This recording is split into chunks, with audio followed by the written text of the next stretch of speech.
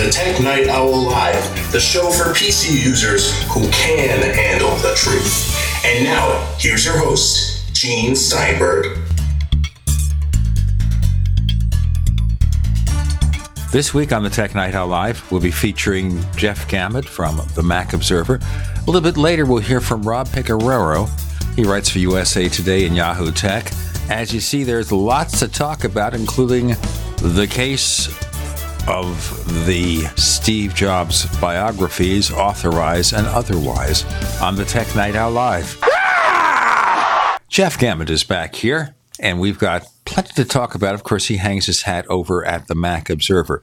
Now, Jeff, did you read both of the Steve Jobs bios that have become so much discussion these days? You know, I think I'm actually in the minority because I never made it through the Isaacson book.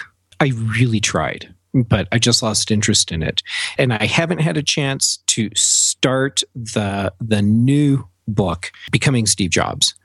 So I haven't made it to the end of either, believe it or not. Well, okay, so the Walter Isaacson book was the authorized one. That's the one where Jobs agreed to talk to this guy. Now, he was not a tech journalist. He was somebody who worked for Time magazine, had written some biographies of famous people. So I suppose he wanted or selected a mainstream writer who wasn't familiar with the industry to take on this task. Now, you tell me you couldn't get through the book, or you just... I lost interest. Uh-huh. Yeah, I got about a third of the way through the book. And in retrospect, I think it may actually be Walter Isaacson's writing style that just kind of pushed me away, because I wasn't having any problem at all with reading a book that showed Steve Jobs as a flawed human, because he was a human. We all have flaws. I have no problem with that at all. And I did like the idea of reading something that didn't turn him into some sort of walking on water type of saint, because he wasn't. To the best of my knowledge, none of us are. I think really it was just the way Isaacson wrote the book. And I have a feeling, based on what I've heard from other people, I am really in the minority there. Okay. Now, in reading the Isaacson book, which called Jobs, which came out at the end of 2011, rushed out after Jobs died, that first third that you read, did you learn anything new about Jobs, or was it just the same old stuff? No, I really didn't learn anything that I didn't know already. And again, I'm probably in a minority there because I've been in this news market for so long. There was very little that was going to come up in the parts that I read that would be new for me. But it was nice to see these things written by someone that was speaking directly with Steve Jobs. So I did appreciate that. And it did bring a different perspective on who he was. Now, the big point to mention here is the fact that the previous books written about Steve Jobs or about Apple in general were done without Apple's cooperation, without the cooperation of Jobs. So in order to get those books prepared, they had to do independent research, talk to people on background, convince people to talk to them, which obviously was difficult with Jobs' inner circle or his family. Right. But then the Isaacson book comes along, and this is the book where Steve Jobs went out and recruited Walter Isaacson to write the book. And he gave Walter unprecedented access to his personal life, took him along to official Apple events, and gave him access to people in ways that he had never done before. And I did find it interesting that even with all of that access, Walter still didn't get a lot of the interviews that would have been, I think, really useful for his book. What he ended up writing, I think, was a book based on the stories he was able to collect. So it was limited in some ways, simply because there were people that weren't willing at the time to talk with him. Those people being? Some of Apple's own executive staff. And then we have the big difference between that and Becoming Steve Jobs, the book that just came out this week, where Apple's executive team was very open with the authors of that book. And that creates a different perspective on who Steve Jobs was. So we have these two books, very different takes on Steve Jobs, but I think both are equally valid. Now, that's the point here to mention. The new book, Becoming Steve Jobs. You get the impression here this is Apple's decision to kind of sanitize the reputation of Steve Jobs. We know he's a big SOB, and those who met him briefly in public would agree to that. You know, he was a difficult guy, a brilliant guy, but difficult. And maybe they felt he was represented in too negative a fashion for the Isaacson book. But of course, they didn't say this right away. They waited 3.5 years to say this. Suddenly, Becoming Steve Jobs is announced. It's about to be published. And suddenly we're hearing from Apple executives that they didn't like Isaacson's book. This is 3.5 years later. They said nothing then that was negative. Yeah, which is very interesting. And it looks like they didn't want to talk with him at first, but then changed their mind. And it just feels to me like Apple's leadership chose to become involved in this book. Okay, so the Becoming Steve Jobs book, the Apple executive team, they weren't initially interested in participating in this book, but then later changed their mind. And my guess is that the reason they chose to do that is because on some level, they needed to have some form of vindication for themselves. And they felt that they needed to defend their belief in who they saw as Steve Jobs. And that isn't the person that they felt was represented in the Walter Isaacson book. So in a sense, some people feel this is a corporate spin job. And what you're saying may be the case. It's not that the book is necessarily inaccurate or doesn't present an accurate, full-body picture of Steve Jobs. But still, we have the corporation making a conscious decision to, in a sense, disavow the other book and favor this one. Right. And that's really interesting. Apple's never done anything like this before. Yes, several years ago, there was a biography about Steve Jobs that was published by Wiley Books, and Steve didn't like it, so he had all of Wiley's titles pulled from Apple stores. That's a different thing. What we're seeing here is Apple's executive team just coming out and endorsing a specific book, and then turning their backs, in essence, on the book that Steve Jobs himself authorized. And the only book that Steve Jobs ever approved about his life is the one that Walter Isaacson wrote. And I think that's an important thing for people to remember. So Apple's executive team may not like the book that Walter wrote, but that's the book that Steve told Walter to write, in essence. What he did was he said, take the information and write the book. Steve did not want to be involved in approving anything or editing anything. He just wanted Walter to have the information and to put the book together. And Steve did offer interviews or interview opportunities with his executive staff, but a lot of the people really weren't interested in doing that. Kind of interesting that they were happy to do it this time around. Well, there's also the fact that Jobs didn't see the finished book. He may have been perfectly happy with the interviews, but not seeing the final book and not having a say in what the final book was, well, that may be part of the problem, that he had one impression going in as to what was happening, and the book conveyed a different impression. So that's a point there to be considered. And the second thing is here now, as Apple is in its new generation with new leadership, they wanted to present an image of their co-founder that wasn't so negative. We've got more to say about this with Jeff Gamet of the Mac Observer. I'm Gene Steinberg. You're in the Tech Night Owl Live.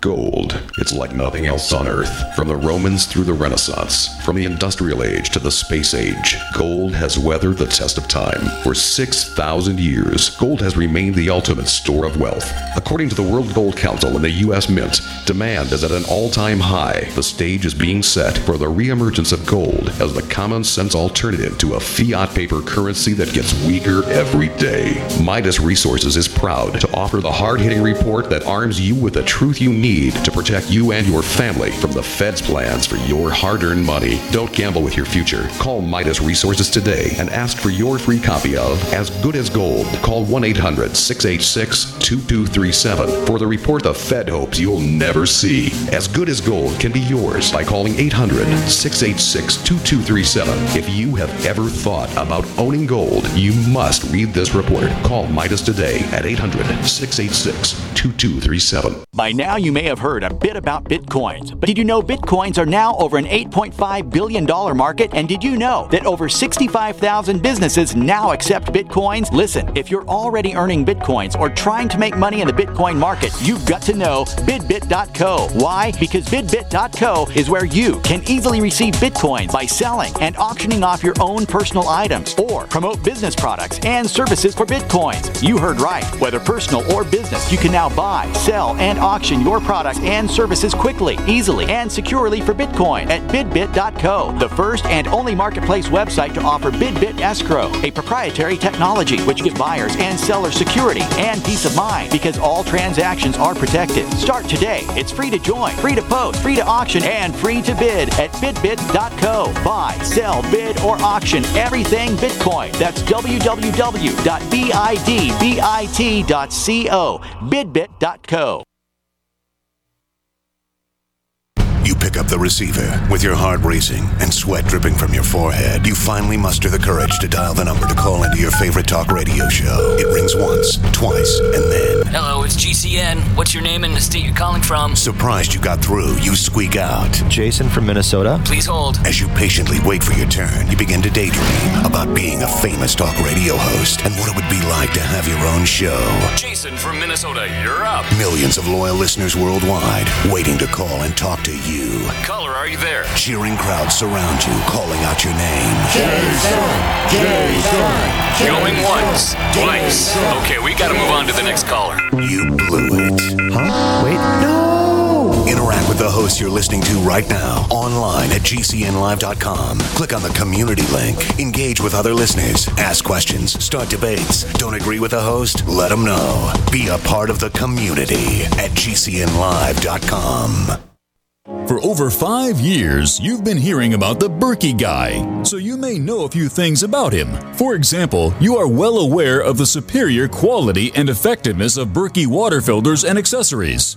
But did you know the Berkeys have had independent lab tests done to prove just how effective they are? It's true, and he can email you the test results. Just visit GoBerkey.com. You may also know that the Berkey Guy has helped tens of thousands of people get better prepared. Now here's something you may not know. GoBerkey.com has amazing specials and deals all the time on a wide variety of survival and preparedness products, most ready to ship same day. Visit the Berkey Guy at GoBerkey.com and be sure to click the red Products on Sale Now button. You can always call toll-free 877-886-3653. Again, that's 877-886-3653. GoBerkey.com, home of the Berkey Guy. We'd like to hear from you. If you have a comment or question about the Tech Night Owl Live, please send it to news@technightowl.com. That's news@technightowl.com. If you'd like to discuss today's show with fellow night owls, visit our community forums at forum.technightowl.com. That's forum.technightowl.com. We have Jeff Gamet of the Mac Observer with us. I'm Gene Steinberg. You're in the Tech Night Owl Live. And speaking of reminders that we like to give you every episode, some time back we started getting requests that maybe we could produce a version of the show with fewer ads.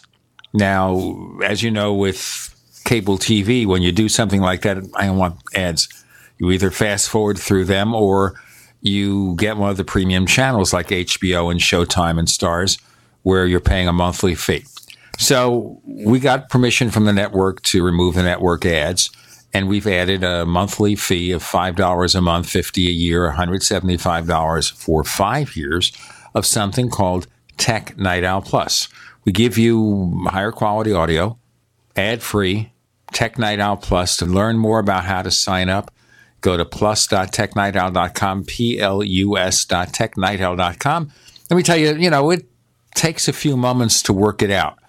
It's not an easy way to handle this. It's not easy to do, but we found a way. Plus.technightowl.com. We have Jeff Gamet of the Mac Observer. We're talking about the case of the dueling Steve Jobs bios. Jobs by Walter Isaacson, and Becoming Steve Jobs, The Evolution of a Reckless Upstart into a Visionary Leader by Brent Schendler and Rick Tetzelli. Now, I'm looking at how to spell those names because these are people you might not have heard of, but, they work for places like Wall Street Journal. And in the case of Schendler, he interviewed Jobs over a period of 25 years. So he knew the guy, not being a hired gun to write a book, with somebody who has written about technology for many years. And maybe that's part of it right there, that Isaacson may be a skilled editor and maybe a skilled author, but he had no perspective in this industry, and maybe that's the problem with the book. See, I'm not sure there is a problem with Walter Isaacson's book. We're only assuming that the Apple spin machine is telling us there should be. Therefore, we're taking them at face value. I'm not, because my encounters with Steve Jobs were very brief and did not in any material way differ from the impressions conveyed by anybody else who talks about Jobs. Yeah, there you go. And just because the book talks about some of his character flaws doesn't mean it's a bad book. The impression that I had for the part that I read before I just gave up is in line with what I've heard other people say who did complete the whole book, which is that it showed Steve Jobs as a very strong man, a very driven man, and it was a very positive take on who he was, but it was also a realistic take. And it didn't try to candy coat any of his traits. And I think that's great that it was just very open and clear about who he was. I think instead of detracting from Steve Jobs as a visionary, it adds to who he is. Maybe that's the problem. I don't know. Because remember here that the key executives being quoted in the new book, Tim Cook, people like Eddie Q, people like Jonathan Ive, they've known Jobs for many years, and not just on a professional level in their office, but somebody they became friends with. They visited families, that sort of thing. And therefore, they're going to see Jobs in a different light than we are. And they will see things about Jobs that aren't normally captured. So maybe there is that. But I think, in general, the best thing to do here, if you really want to know about Steve Jobs, read both books.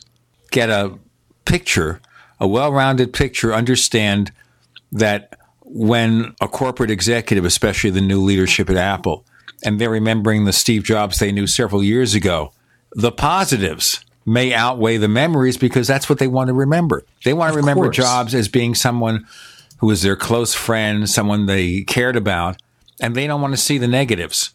So if they can play down the negatives, it also works from a corporate point of view where wouldn't you like to convey the impression that your co-founder was, he could be nasty at times, but fundamentally he was a caring family man and he didn't micromanage everything, maybe 90% of everything. I don't know. And he did change over the years too. Sure, as he got older. And a lot of that is getting married, having kids, being around the family, and that has to change things. And you wonder also what his wife did or said to influence his behavior. You ever think that at night he came home to her and she said, "Why did you do that? Why did you say such a stupid thing? Why did you do such a foolish thing?" And in a sense, tame him, calm him down. You never know. Just illness, facing one's mortality, that changes a lot of things. Oh, absolutely. Yeah. And the way people remember changes over time as well. So the things that may have come out in interviews in a more negative light when Walter Isaacson was talking with people.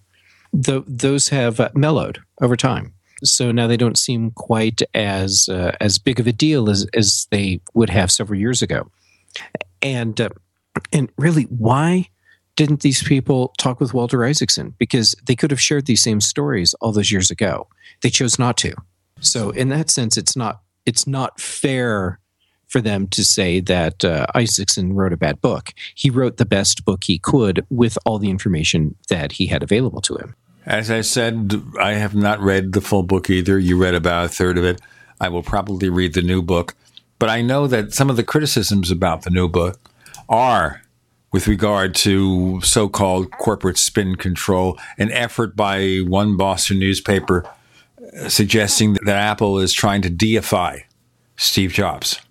I don't think I would go that far, but I think that Apple wants to have a better overall perception from the public of who Steve Jobs is or was as a person. But yeah, I don't think they're trying to deify him. That might be going too far. That's right. Yeah, I'll agree with you on that. Absolutely. Okay, well, the original book, Walter Isaacson, is called Jobs. The new book by Brent Schender and Rick Tetzelli, and I'm probably pronouncing their names wrong, and now they will never talk to me if I want to interview them. It's called Becoming Steve Jobs, The Evolution of a Reckless Upstart into a Visionary Leader. Don't you enjoy all these long subtitles in books, by the way? And I noticed that the pricing is curious. Pay attention to this. I'm looking at Amazon right now. The paperback from $22.64. The hardcover is $19.83. Why do you pay less for a hardcover of a book than for a softcover? Well, in this case, I think it's because the softcover doesn't exist yet. I'm pretty sure it's available only in hardback, digital formats, and audiobook. So my guess is that the from whatever price is like a pre-pricing sort of thing, knowing that eventually it will be in paperback. But yeah, that's weird. Well, I'm looking at it right now, and it said this item is only available from third-party resellers. See all offers. And I'm looking here, and I wonder just what they're talking about. Because as you say, if there's only a hardcover version and no official softcover version, are these non-existent? We have someone who does exist. His name is Jeff Gamet from the Mac Observer. I'm Gene Steinberg. I think I exist. This is the Tech Night Owl Live.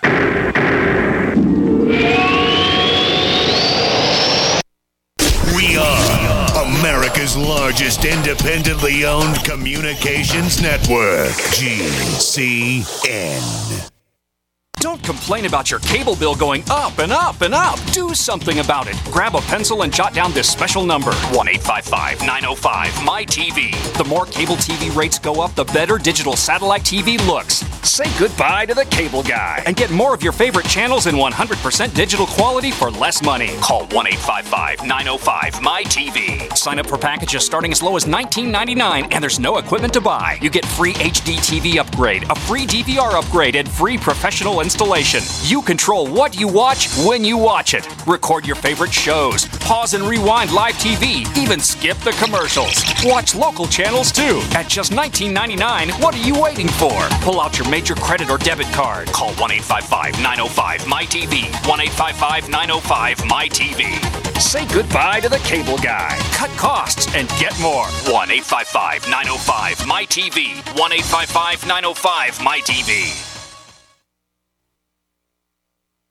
You pick up the receiver. With your heart racing and sweat dripping from your forehead, you finally muster the courage to dial the number to call into your favorite talk radio show. It rings once, twice, and then... Hello, it's GCN. What's your name and the state you're calling from? Surprised you got through, you squeak out. Jason from Minnesota. Please hold. As you patiently wait for your turn, you begin to daydream about being a famous talk radio host and what it would be like to have your own show.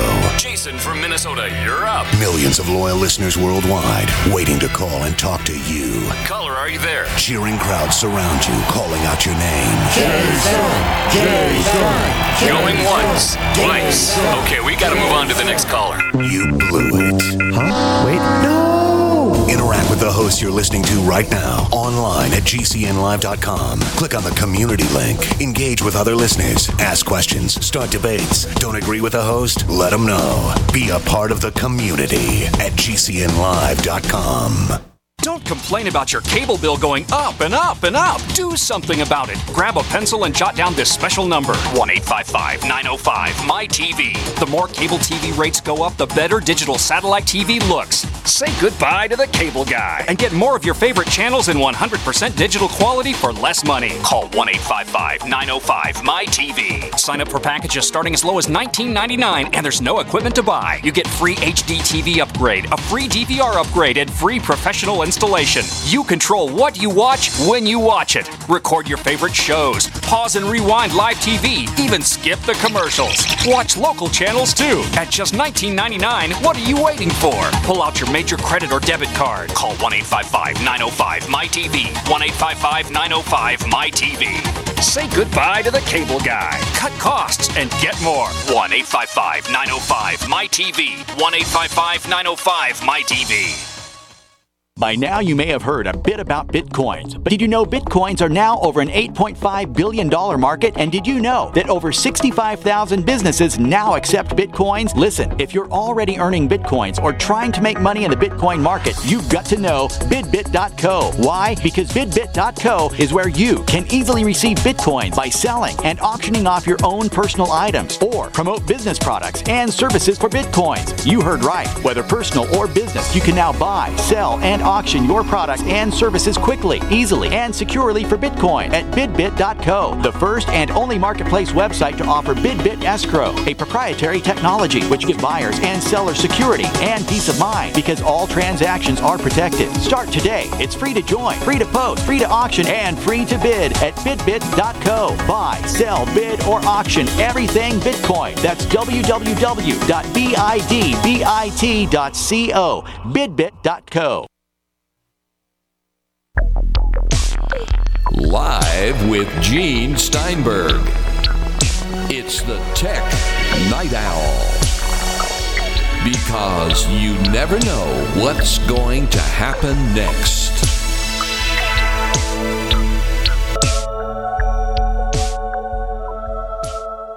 We're back. When we discuss the laws of existence, we, of course, cover our other radio show, The Powercast, about UFOs and things that go bump in the night. All right. Jeff Gammon of the Mac Observer is here, and we were talking briefly about the dueling case of the Steve Jobs bios, the authorized biography, the unauthorized biography because it was written after Steve Jobs died. Make your own decisions. Check out the sample pages at Amazon. See which book you like or read the reviews. Make your own choices as to what's going on. There's an anniversary this month, and maybe you didn't notice it, but 14 years ago, Apple introduced Mac OS X. It wasn't just OS X then, it was Mac OS X. And the first version, official release version, came out in March of 2001. But actually, ahead of that, there was a public beta the previous September.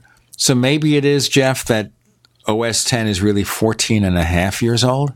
Well, yes, but I think if you look at what it is, it's even older than that because it really started life at Next and then became the OS X that we know today after Apple bought Next, and then they started taking Next OS and reworking it into what eventually became OS X.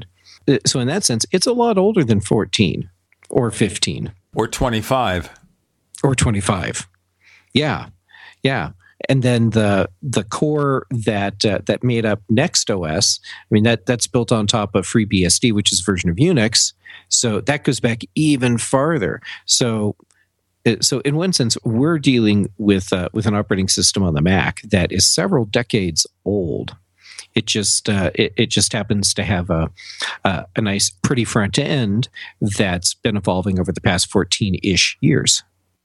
Now, the first version had a interface called Aqua. Now, as opposed to what Microsoft does, they don't really have good names for interfaces. So they tried to call Windows 8 Metro, but they couldn't because they have Metro department stores in Germany, and I guess they didn't allow that. So they wanted to call it Modern UI, and I forget what they're calling the Google Lollipop interface because it's not memorable. But Aqua, Steve Jobs said you could lick it. And there's a story. That's right. He said it was lickable. Yes, he said it was lickable, and he might have even licked a computer once to show how lickable it was. Ooh, it doesn't sound very pleasant. I don't think I would want to do that. Yeah. What a big change from what we had before. Because, well, when we look back on that first release of OS X, it seems like a very antiquated and almost childish operating system interface. But it replaced OS 9, which was really just a continuation of the way the interface looked from the original Mac OS, like back in the days when the original Mac, the 128K Mac, shipped, and you could have your operating system and all your applications on a single floppy disk. Those were the days. But now you can't even have one character on a single floppy disk. No, pretty much not. Yeah. And those characters got to be pretty slim. Yes, they do. Yeah. But wow, what a change, because we had OS X as it looked back then just dropped in our laps, and it's like, this is amazing. This is so futuristic. This looks so much cleaner and better than OS 9, and it's beautiful and it's shiny, and it feels like it's just coming out of the screen at us. You kind of feel that maybe Apple exaggerated those visual differences to separate the old from the new even more. Oh, that wouldn't surprise me. And there were things that they could do with the graphic part of the interface that they couldn't easily do before. So they were taking advantage of that. Because when OS X was released, we had what was called Display PDF. And basically the operating system became a PostScript rendering engine. And so there was a lot that you could do with PostScript for making your graphics smoother than you could do with just the kind of raster pixel by pixel designs that we had for interfaces in OS 9 and earlier. Now, understand the original versions of OS X, they didn't have graphics hardware acceleration. So it was sluggish. It took a while to build that into it, to build that into the OS. That's true. Yeah. And looking back on OS X 10.0 and then comparing it to what we have today, man, it feels like we had an operating system that barely functioned back then. Well, and in many ways it did barely function. Printing, when OS X first came out, that was a gamble. Just wondering if you're actually able to print anything from day to day. Well, that was the situation early on, and Apple's solution actually was to acquire a Unix printing system called CUPS, the Common Unix Printing System, and that dates back to Jaguar, not Jaguar as Steve Jobs called it, Jaguar OS 10.2. And that came out in 2002. So for the first year or so, it was very hard to print. In fact, for the early releases of OS X, Apple didn't even make it the default operating system. You get OS 9 and OS X on the same drive, and you'd boot with whatever one you wanted. Now, if you wanted to run OS 9 within OS X, you had the classic mode. Yep. And that was incredibly clever, that they were able to figure out how to run OS 9 applications inside OS X, and it worked.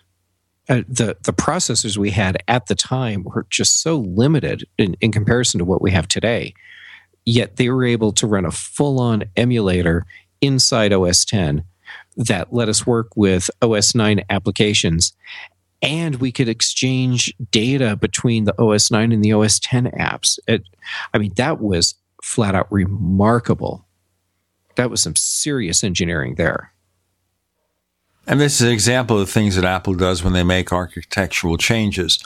So remember back in the 90s, if you still use the Mac then, and you had the first iteration of PowerPC Macs, and you had an emulator, so if you had something that ran on the older processor, it would still run with decent performance, but not great performance. And then when you came out with the Intel Macs in 2006, you had Rosetta. And Rosetta was a way to run your PowerPC apps with good performance. Now, just to see how things went, with OS 10.4 Tiger, that was the last iteration of the classic environment. Now, Tiger was also the first operating system that had Rosetta emulation when they had the Intel version. So there were two Tigers. There was Tiger for PowerPC and Tiger for Intel. That's right. Yeah, that happened when we were going through the hardware transition. And I remember that was pretty scary for a lot of people because they felt like Apple was selling out and going to the dark side because they were using PC processors. And the reality is they had originally hoped that PowerPC would be the way of the future because at the time the architecture sure looked like it was going to let us do so much more than we can do with Intel processors today. But just that whole relationship between Apple and IBM and Motorola that made the PowerPC processor possible, that just fell apart. So we had that. Then all of a sudden we're seeing Intel Macs, and we have these two versions of OS 10, and it was kind of a crazy, tumultuous time trying to figure out what was actually going to stick with Apple. And of course, it turns out, well, Intel processors were definitely the way of the future for Apple. And we have to look at where the PowerPC was when Apple decided in mid-2005 to go Intel and made that announcement over at the Worldwide Developers Conference. Let's go back to that in a moment. We have Jeff Gamet from the Mac Observer. I'm Gene Steinberg. You're in the Tech Night Owl Live. A little right, a little left, but always independent-minded. The Genesis Communications Network, GCN. Graphic Converter is the image manipulation tool for the rest of us. It does not use any database. You get full control of all your files. Want to view the images of a folder? Drag it into Graphic Converter, and a powerful browser opens up to show your image files. You could use it for slideshows. You could use it to import images from digital cameras or from scanners. Need to do some image editing? You can do that too in Graphic Converter. Also print catalogs. Convert from so many formats I can't even list them. Download now to see if Graphic Converter is good for you, like 1.5 million other users. Guess what? You could save money when you buy Graphic Converter. Use the coupon code NIGHTOWL. Use the coupon code NIGHTOWL to get a special price for Graphic Converter. Go to lemkesoft.com. That's LEMKE soft.com. lemkesoft.com. LEMKE soft.com.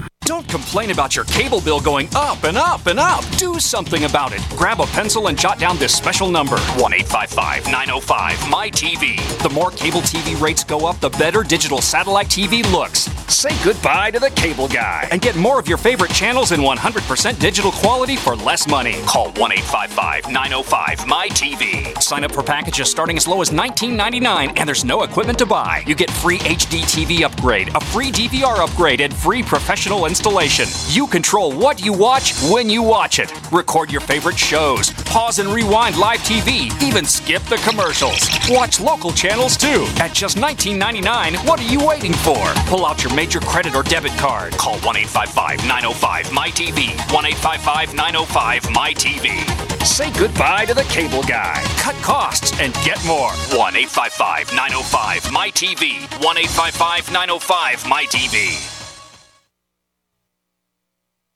We live in a complicated society. Stressful issues are always popping up. Have you ever been treated unfairly by someone? Have you ever been overcharged for a repair? Have you ever signed a contract or a document worried about identity theft? How many times have you been in those unique situations where you just wanted to call an attorney to find out if you're right or wrong, or what your legal rights are? But every time you think about calling an attorney, what do you think about first? That's right. Who do you call, and how much will it cost? Our friends at Legal Shield have found a solution. With a nationwide network of 6,900 attorneys who average 19 years of experience, Legal Shield's law firms take over 40,000 calls per week helping their members. For less than $20 per month, you can have access to Legal Shield on everything from the trivial to the traumatic. Let Legal Shield stand up for your rights at lsprotection.com. That's lsprotection.com. Or call 855-340-SAVE, 855-340-7283. Results will vary from case to case. By now, you may have heard a bit about Bitcoins, but did you know Bitcoins are now over an $8.5 billion market? And did you know that over 65,000 businesses now accept Bitcoins? Listen, if you're already earning Bitcoins or trying to make money in the Bitcoin market, you've got to know BidBit.co. Why? Because BidBit.co is where you can easily receive Bitcoins by selling and auctioning off your own personal items or promote business products and services for Bitcoins. You heard right. Whether personal or business, you can now buy, sell, and auction your products and services quickly, easily, and securely for Bitcoin at BidBit.co, the first and only marketplace website to offer BidBit Escrow, a proprietary technology which gives buyers and sellers security and peace of mind because all transactions are protected. Start today. It's free to join, free to post, free to auction, and free to bid at BidBit.co. Buy, sell, bid, or auction everything Bitcoin. That's www.bidbit.co. BidBit.co.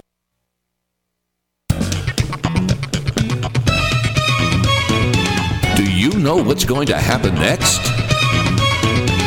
Well, here's the Tech Night Owl. Live with Gene Steinberg.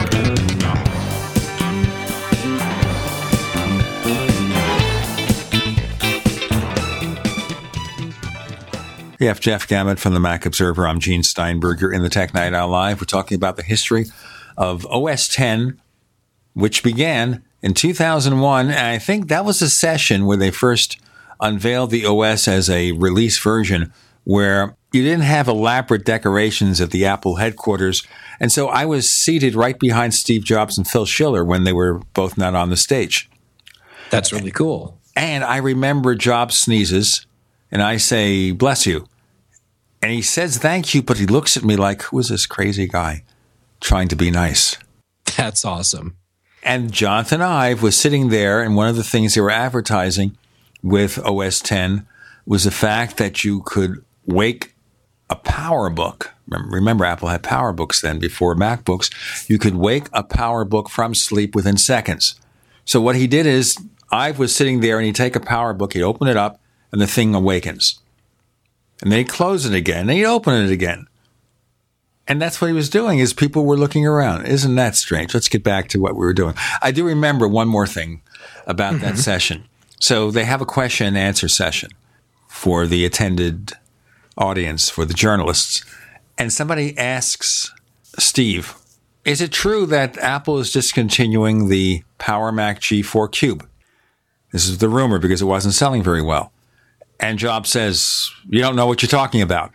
A few weeks later, the Cube was discontinued. But Jobs, being Jobs, denied reality. Okay, let's get back to the point here. So, anyway, we get back here to kind of the history of OS X. But the PowerPC, and one of the reasons Apple made the decision is that it was used mostly for embedded processors. Apple was the only PC company to actually use a PowerPC. And they required so much cooling because they ran hot that a G5, a Power Mac G5, the most powerful versions had to have liquid cooling systems. So they'd run at normal temperature. Now, I had one of those, and I read those horror stories where if it starts to leak coolant, you need a new computer. I remember those stories.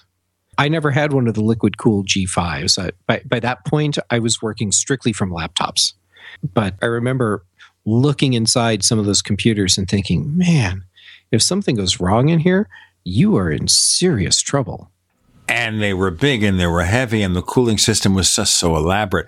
In fact, that was part of the problem. You couldn't tame a G5 to run under low power and within a normal operating temperature so it could work with a notebook. And that was another key reason why Apple went to Intel, because the new generation of Core Duo processors from Intel ran much cooler and they were more powerful. So Apple was able to get notebooks with the latest processors. You weren't stuck with G4 notebooks, which were dreadfully slow. Right. And IBM didn't have any interest at the time in making truly mobile PowerPC processors. And that was a big problem for Apple. It really did hold back their laptop product line in a bad way. So when they made that move to Intel, as scary as it was the best thing they could have done, because they were able to cut that dead weight and start moving forward with processors again. Had IBM and Motorola been willing to work with the processors in the way Apple was most interested in, we may be looking at we could potentially be looking at a very different computing ecosystem today. Intel, in a sense, saved Apple. The other thing they were able to provide was fast emulation or virtual machines to run Windows on a Mac, plus Boot Camp. So you could reboot under Boot Camp and run Windows at full speed, or you could run Windows at almost pretty good speed with Parallels Desktop and VMware Fusion and some other environments. So this was a big revelation because it made it easier for you to switch to a Mac. Oh, you still need to run PC software? Get Parallels Desktop for $70, and you can still do it with really, really good performance, which only got better over time. So that compatibility helped. Also helped in terms of Apple being able to use more industry standard parts, so they paid less for the parts, which also brought the price of Macs down. Right. And that was great because then they were more competitive products overall. So really good power, more competitive pricing, and all of a sudden you have this computer that's really enticing because you could run anything on it. Didn't matter if it was Mac software, if it was Windows software, the hardware could handle it all. And it was probably easier for those making Windows software to adapt it to a Mac because the processors were the same. The hardware support was similar. Right. But then they also had to deal with the very different nature of Windows versus OS X. But still, if they had to do something at a hardware level, that was a lot easier to deal with because in many ways it was just the same hardware. So we've come to a point now where you can get a Mac for $900, a MacBook Air. And for all those people who claim that the prices of Macs are not competitive, they're too high, if you look at the performance of any Mac compared to a comparably priced Windows notebook or desktop, Apple is still competitive or even better. They're not overpriced. No, I don't think they're overpriced at all. No. If all you're looking for is basically a throwaway computer, well, then a Mac isn't the right thing for you anyhow. And when you find your throwaway computer, sure, you're going to get it for a lot less, but you'll be throwing it away. Let's go back to the history of OS X. So by Snow Leopard 10.6, Apple says this is the last version of Rosetta you're going to have. You don't know this until the next version 10.7 comes out, Lion. And that means if you want to run your PowerPC software, this is the end. You've had your chance. Now it's got to be all Intel software. Starting with 10.7, Apple starts adding tiny little elements from iOS, from the mobile systems. You have natural scrolling where you scroll things in the reverse sequence of the way you did before. So if you're scrolling through a document, you had to change your ways and do it the opposite way or turn off natural scrolling. So suddenly Apple does a few things like that, like the scroll bars, where people saying, oh my God, Apple is going to merge iOS with OS X. We can't have such things. Of course, that's not going to happen. Right. It's just consistency, that's all. Yeah, and now the scrolling thing, as soon as I got to play with the new scrolling, my first thought was, finally, it's not backwards. Because before, it just felt like it was backwards. I'd scroll one way, but the window would move the other. And now what I did with my fingers on my trackpad, it matched what was happening on the screen. So for me, it was like, finally, scrolling is frontwards, not backwards. And everyone was looking at me like I was crazy because we'd all been trained to scroll backwards from the very beginning with Mac OS 1.0. And here we are decades later, and now it's reversed from that. That was a really hard transition for a lot of people. I think in some cases that was more difficult than giving up the PowerPC apps that people had been hanging on to for so long. Well, Apple is so good about telling you, well, you can't do that anymore. You can't have Macs with built-in optical drives. You don't need that anymore. Everything is going to be done in the cloud. And now they're telling you that maybe you should only be wireless with the new MacBook with USB-C. Now, this is not some kind of proprietary Apple standard. This is the industry standard, USB-C. That means Macs and PCs and all sorts of accessories are going to be made. But, I guess we can talk about the MacBook in a little bit. Let's get back to OS X. What's your take here, Jeff, about the complaints that Apple is trying to put too much of iOS into OS X? I think that there's a lot of people that are saying that because they're very concerned that at some point we'll have a unified operating system that's just iOS on our computers, and then we won't have the control over our file system that we've been so accustomed to for decades. And I can see where that would be a concern. I don't think that's where Apple is going.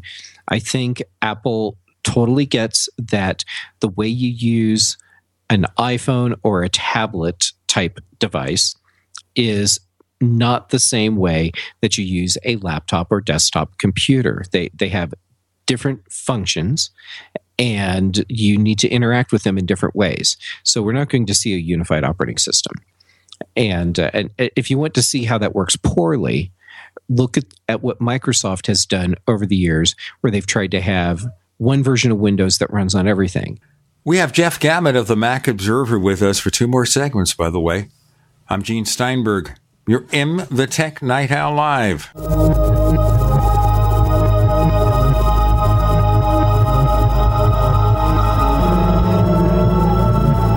Independently leading the way for the nation.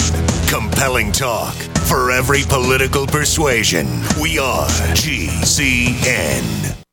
Do good people ever want to call an attorney just to find out if they're right or wrong? But every time you think about calling an attorney, what are you forced to think about first? Money. If you could call as often as you wanted and talk as long as you need without a bill, would you call? Worry less and live more with lsprotection.com. That's lsprotection.com, or call 855-340-SAVE. That's 855-340-7283. Results will vary from case to case. Hi, this is Ted Anderson. Have you ever wondered why banks, stockbrokers, investment advisors won't talk about gold IRAs? They've been available since 1986, yet the financial industry won't recognize the value of gold for your retirement. Gold has outperformed paper investments, yet no word about IRAs. If you would like to have gold for your retirement, call 800-686-2237. Don't get left behind by rising inflation and low returns. Call 800-686-2237. Secure your future and call 1-800-686-2237.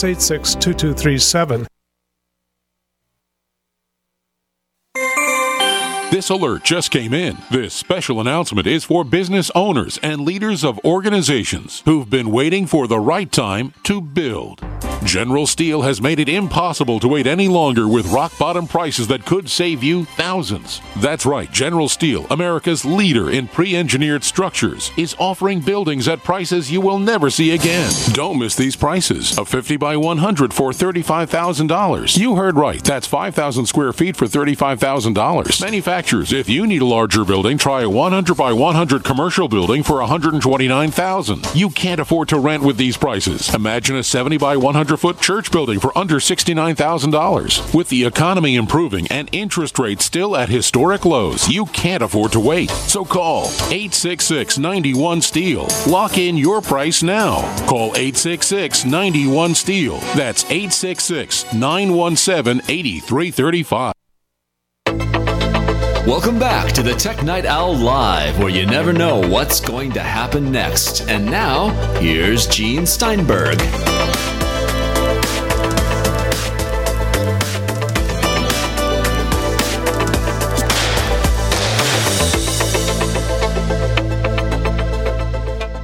A little bit later, we'll have Rod Pegoraro. He's from USA Today, and he also writes for Yahoo Tech. But right now, we have Jeff Gamet of the Mac Observer. I'm Gene Steinberg. You're in the Tech Night Owl Live. Let me just tell you to go to plus.technightowl.com, plus.technightowl.com, where we will tell you how to sign up for Tech Night Owl Plus, the ad-free version of the show with better quality audio for a modest monthly fee, plus.technightowl.com. So we've been talking here a lot about the history of OS X, about the fears on the part of some people that Apple is going to make OS X too much like iOS, but Apple, as evidenced by the new MacBook, is just increasing investments in the Mac. And you don't increase investments in a platform if you're going to discontinue it or cut back on it, do you? No, you don't. And when I look at that new MacBook, what I see is the 12-inch iPad Pro that's been rumored for a while. I think that's actually what Apple's working on instead. It's they get that there's a certain point where the screen size is better suited for a computer, a more traditional computer as opposed to a tablet-style device.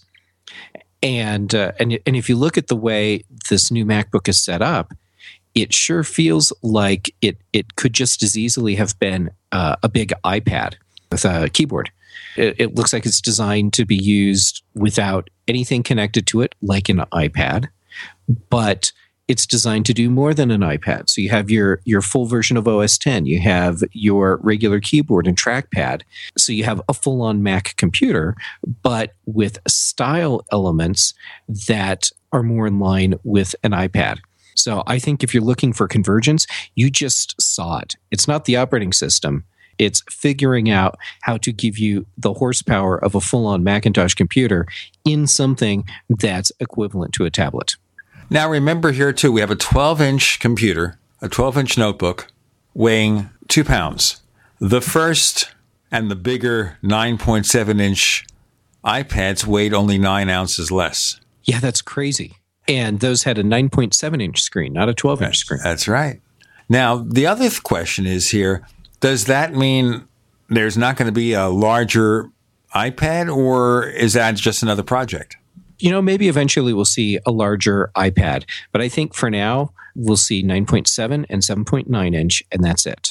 I think the MacBook sits in that spot between bigger iPad and smaller MacBook Air. It'd be interesting to see also where development of this goes, because they have one size MacBook. It's not a replacement for the MacBook Air. It's a more mobile design system because you have one port for all the connections other than your earphones. Right, which sounds a lot like an iPad, doesn't it? And there's also that theory that maybe Apple will go to USB-C in the iPad and the iPhone, but then you have to think about all those accessories supporting the Lightning connector after all those accessories came out to support the older dock connector. You don't want to have people upset, but Apple doesn't care about that. No, they don't. Apple is more than happy to ruthlessly leave things behind, and sometimes that includes customers. But in the end, it pays off for them because they'll gain new customers, and they'll have more customers than they ever had before. So have you had a chance to look at the new MacBook yet? I've seen one, and wow. I mean, it's a beautiful, sexy machine. It's not something that I expect I'll be buying for myself right away because I'm not sure where it would fit into my workflow. Now, compared to the current models, it's like what happened when the first MacBook Air came out in relation to the existing MacBooks at that time. Oh, yes, totally same reaction. It's so crazy thin. How is it possible for it to be that thin? Which is exactly what I said when I saw the first MacBook Air. And that wasn't even solid state. It had a spinning hard drive inside it. Lest we forget.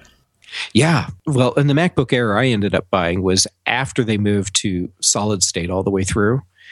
And so that was thinner and lighter than the original MacBook Air. And looking at the new MacBook, it makes the MacBook Air feel more like my 15-inch MacBook Pro.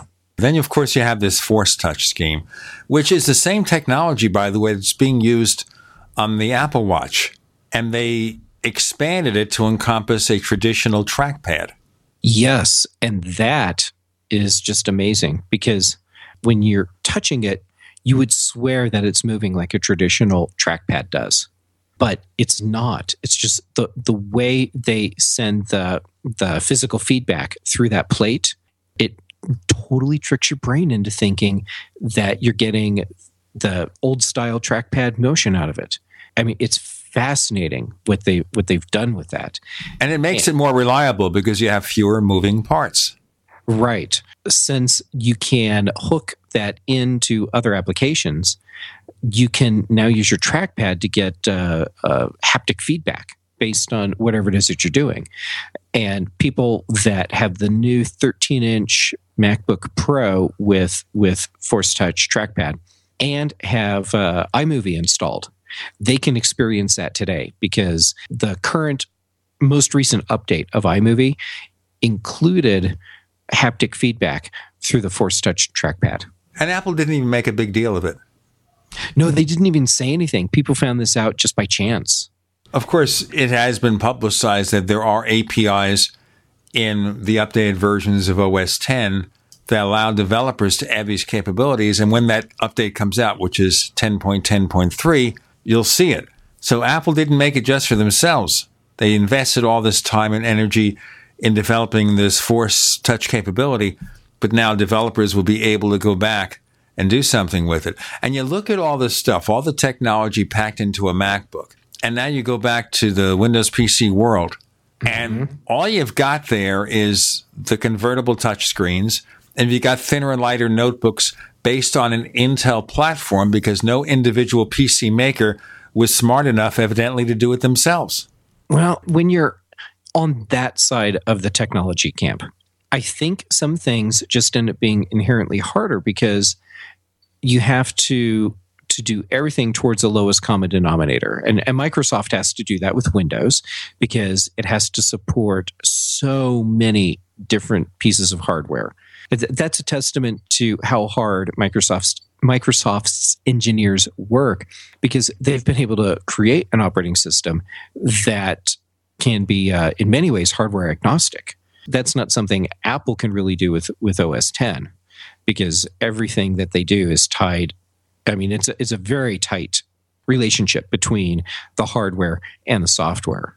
But that's one of the things Apple touts as an advantage.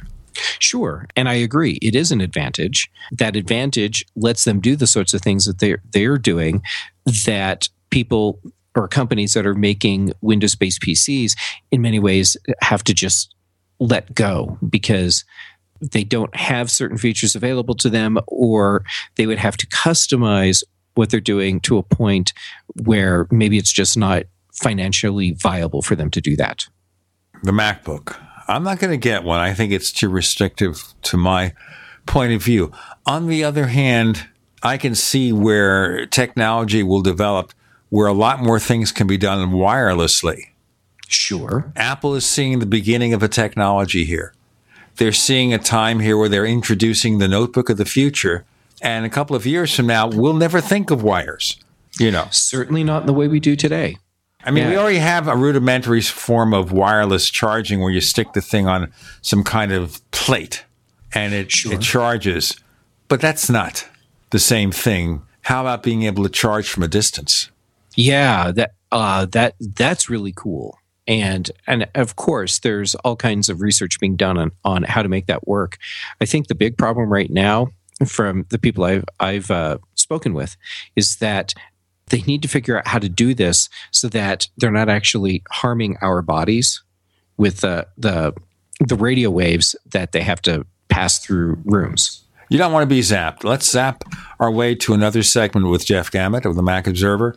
I'm Gene Steinberg. You're in the Tech Night Owl Live. Quantitative easing, unemployment at depression levels, Europe financial system falling apart, China getting out of U.S. treasuries. At the end of 2008, the time of TARP, the national debt was at $11 trillion, gold trading around $850 per ounce. Close to 2012, the national debt exceeded $16.4 trillion, gold doubled to $1,600 per ounce. The $20 trillion threshold for the national debt is inevitable. Politicians in Washington have a ferocious appetite for spending and stimulus. What's worse, a printing press trust to finance. 100 years ago, we had a gold standard to limit this madness, but now you have to adopt your own gold standard. Don't be fooled with paper promises. Get Midas Resources 10 Reasons to Buy Gold free by calling 800-686-2237. Understanding the gold and silver market may be the only insurance you could have to avoiding the next economic crisis. Call 1-800-686-2237 and order your free copy. Again, that's 800-686-2237. The freeze-dry guy, leader in the preparedness industry for 44 years, is closing his California warehouse. Don't miss out on this huge warehouse sale and receive discounts from 30 to 40% off on the finest Mountain House and Packaway brand freeze-dried and dehydrated foods for long-term food storage or even everyday use. Plus deep discounts on all in-stock survival gear. The Freeze-Dry Guy is offering a wide selection of freeze-dried foods in number 10 cans and even individually packaged entrees. Remember, meats, vegetables, fruits, and long-range patrol rations are the main components for any long-term food storage. This is limited to stock on hand, so hurry and call 866-404-3663 or 530-798-4414. Remember, as always, free shipping to the lower 48 states. So hurry up and call 866-404-3663 or 530-798-4414. Remember, this is limited to stock on hand. The Freeze-Dry Guy is your choice for survival food in an uncertain world. Pharmacist Ben Fuchs believes virtually all disease states can be backtracked to digestive problems. Deficiencies in stomach acid can affect all downstream systems. Taking digestive enzymes can be amazingly helpful for dealing with deficiencies in stomach acid. Enzymes require low pH for activation. You can also use aloe vera juice, by the way. Sugars in aloe vera have a coating effect on the digestive system. Youngevity has a cool product called Noni Plus, which is made from aloe and the noni fruit. It's tasty. It can also function to support digestive acidification of the stomach, and activation of digestive enzymes. Take Pharmacist Ben's advice and support your digestive system by ordering Noni Plus from Youngevity. Call 866-735-2470. That's 866-735-2470 or on the web at brightsideben.com. That's brightsideben.com. Order today. Don't complain about your cable bill going up and up and up. Do something about it. Grab a pencil and jot down this special number, 1-855-905-MY-TV. The more cable TV rates go up, the better digital satellite TV looks. Say goodbye to the cable guy and get more of your favorite channels in 100% digital quality for less money. Call 1-855-905-MY-TV. Sign up for packages starting as low as $19.99, and there's no equipment to buy. You get free HD TV upgrade, a free DVR upgrade, and free professional installation. You control what you watch when you watch it. Record your favorite shows, pause and rewind live TV, even skip the commercials. Watch local channels too. At just $19.99, what are you waiting for? Pull out your major credit or debit card. Call 1-855-905-MY-TV. 1-855-905-MY-TV. Say goodbye to the cable guy. Cut costs and get more. 1-855-905-MY-TV. 1-855-905-MY-TV.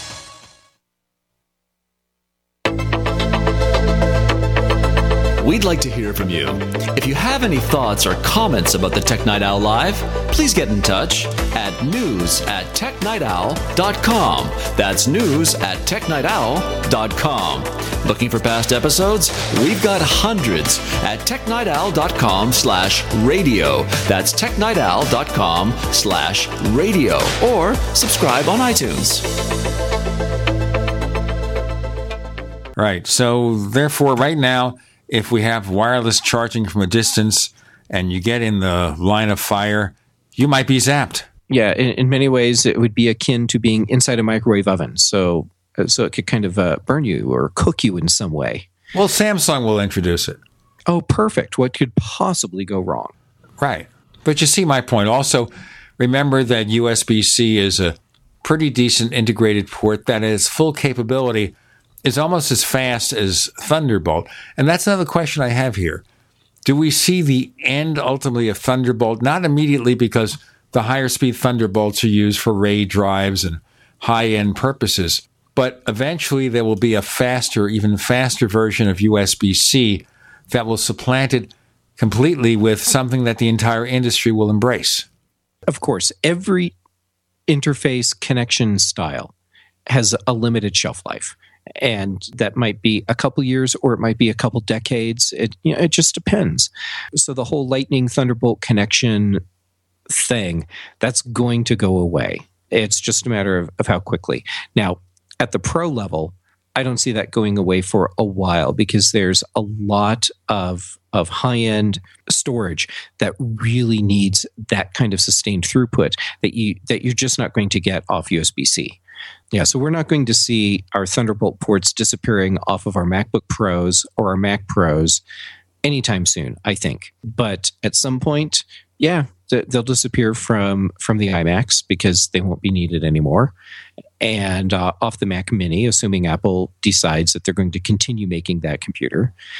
And then we already have the MacBook where it's not there. So we're going to have a mixed collection of ports for a while, which is not anything new for Apple. Apple always gets in the forefront of this. I think there's one PC notebook that has USB-C right now. Yeah, it's Google, their new Pixel something thing, as I recall. It's a Chromebook that 3 or 4 people buy. I think they sell 1 million or 2 to the educational market and other people or writers for certain tech publications that don't like Apple. But I don't think anybody else buys those things. Yeah, certainly not in the numbers that other computers are being bought. So we have to see. There are a few techniques now to make videos through Twitter like Meerkat. Mm-hmm. You familiar with that? Yes. Okay. Now, there was a story on one of the TV news networks where they had somebody from Mashable, who's been on the show, by the way, that particular person that they had. In any case, and he was talking about this as the greatest discovery since sliced bread, the ability to tweet a video. And then I read a story in Fortune magazine where they tried to do this at one tech event, I guess for startups or something, or for investors in Silicon Valley. And they said, no, we can't have this kind of thing. It's kind of like Google Glass, where if you have this infinite capability of making videos and publishing them online, what about privacy? And I find that argument to be really weird because we've had this ability for a very long time. I have gone to many trade shows where I'll walk up to someone at their booth, one of the exhibitors, pull out my iPhone, record a video of them demonstrating their product and me interviewing them, and then I just put it online and then go on to the next booth. Now, we understand here, though, if somebody's demonstrating a product, it's a public demonstration. So if you record that product, that comes with the territory. But if you're having like a private meeting, you're having a meeting in private with people and somebody's recording it, it's like the 47% announcement at one of Mitt Romney's meetings. He didn't expect anyone to record that audio, and they did, and it may have helped cost him the election in 2012. Well, welcome to our new technology world. This is something that we've been able to do for a while. It's just becoming a bigger thing in the news again because Meerkat came out, and it's very easy to snap those little videos. But there are all kinds of other services that have made that possible for a long time. Meerkat just happens to be the big name today, and I think in the technology world, people tend to have a short memory. So they forget that we've been able to do stuff like record and go right to Vimeo or right to YouTube for a long time. So how do they get the buzz? How does Meerkat get the buzz? And the thing I worry about when you're doing constant videos like that, your bandwidth cap at your wireless ISP, what's going to happen? Oh, you're going to chew through that.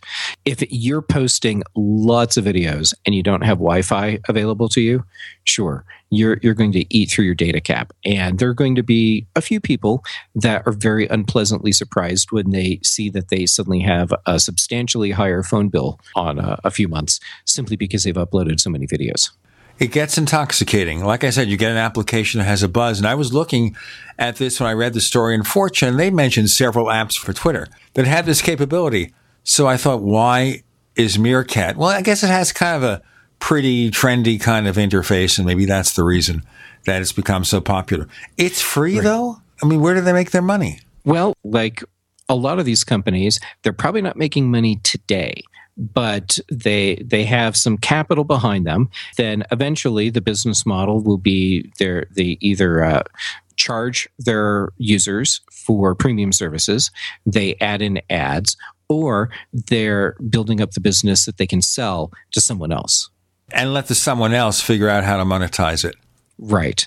Yes. I think the other thing that has a lot of people freaked out about Meerkat is that what it's doing differently compared to some of these other video things that we can use is that it's live streaming as opposed to you record and then upload. So there's a few minute lag between when you record something and when it's available online. Here, what I heard is that the lag is maybe 15 or 30 seconds. Right. So it's near real time, but it's also transient. Once you're done recording, it's gone. So in that sense, you're not even really recording. You're just streaming. So the point being here is that there's no record of it. Whatever you send out there is part, I guess, of your Twitter timeline. But then does Twitter store the video so anyone who checks your tweets will be able to play it back? No. This is being run completely outside of Twitter's infrastructure. It just happens to use your Twitter account to send out a tweet for you with the link so people can watch your stream. But they can only watch your stream while it's taking place. After that, there's no way to record it. And maybe that's the way Meerkat can monetize it. They could say, okay, we could set up something maybe in the cloud at our site where we retain it so you can play it back later. We'll have to figure it out. Jeff Gamet, where do we find more of your stuff? Well, you can find me over at macobserver.com, where I'm writing along with a bunch of other really great tech journalism bloggers. And you can find me on a bunch of podcasts, including the new one I started up, which is Mac Observer's Daily Observations. You can find me on Twitter. I'm Jay Gamet. And then also at freshbrewedtales.com. And that's where I write about the ridiculous things that I see people do when I go to the coffee shop. With Meerkat. No. Jeff Gamet, thanks for joining us on the Tech Night Owl Live. It's always awesome to be here. Thanks for having me on.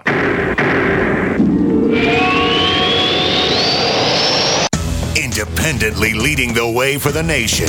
Compelling talk for every political persuasion. We are GCN. Neighbors, are you tired of dealing with a slow web hosting provider? Well, check out A2 Hosting and their screaming fast Swift server platform. They even have SSDs that load pages 300% faster than the competition. Ready to give your site a speed boost? Well, tell you what, neighbors, head on over to a2hosting.com. That's A2, that's number 2, a2hosting.com. Check out their Prime hosting account. And get this, neighbors, they're even giving you an exclusive 25% off discount for all our listeners. 25%. And remember, their Guru Crew support team is standing by 24/7, 365 days a year to answer any of your questions. Now, to get the discount, use the coupon code GENE when you check out. The freeze-dry guy, leader in the preparedness industry for 44 years, is closing his California warehouse. Don't miss out on this huge warehouse sale and receive discounts from 30 to 40% off on the finest Mountain House and Packaway brand freeze-dried and dehydrated foods for long-term food storage or even everyday use. Plus deep discounts on all in-stock survival gear. The Freeze-Dry Guy is offering a wide selection of freeze-dried foods in number 10 cans and even individually packaged entrees. Remember, meats, vegetables, fruits, and long-range patrol rations are the main components for any long-term food storage. This is limited to stock on hand, so hurry and call 866-404-3663 or 530-798-4414. Remember, as always, free shipping to the lower 48 states. So hurry up and call 866-404-3663 or 530-798-4414. Remember, this is limited to stock on hand. The Freeze-Dry Guy is your choice for survival food in an uncertain world. By now, you may have heard a bit about Bitcoins, but did you know Bitcoins are now over an $8.5 billion market? And did you know that over 65,000 businesses now accept Bitcoins? Listen, if you're already earning Bitcoins or trying to make money in the Bitcoin market, you've got to know BidBit.co. Why? Because BidBit.co is where you can easily receive Bitcoins by selling and auctioning off your own personal items or promote business products and services for Bitcoins. You heard right. Whether personal or business, you can now buy, sell, and auction your products and services quickly, easily, and securely for Bitcoin at BidBit.co, the first and only marketplace website to offer BidBit Escrow, a proprietary technology which gives buyers and sellers security and peace of mind because all transactions are protected. Start today. It's free to join, free to post, free to auction, and free to bid at BidBit.co. Buy, sell, bid, or auction everything Bitcoin. That's www.bidbit.co. BidBit.co. Don't complain about your cable bill going up and up and up. Do something about it. Grab a pencil and jot down this special number, 1-855-905-MY-TV. The more cable TV rates go up, the better digital satellite TV looks. Say goodbye to the cable guy and get more of your favorite channels in 100% digital quality for less money. Call 1-855-905-MY-TV. Sign up for packages starting as low as $19.99 and there's no equipment to buy. You get free HD TV upgrade, a free DVR upgrade, and free professional installation. You control what you watch when you watch it. Record your favorite shows, pause and rewind live TV, even skip the commercials. Watch local channels too. At just $19.99, what are you waiting for? Pull out your major credit or debit card. Call 1-855-905-MY-TV. 1-855-905-MY-TV. Say goodbye to the cable guy. Cut costs and get more. 1-855-905-MY-TV. 1-855-905-MY-TV.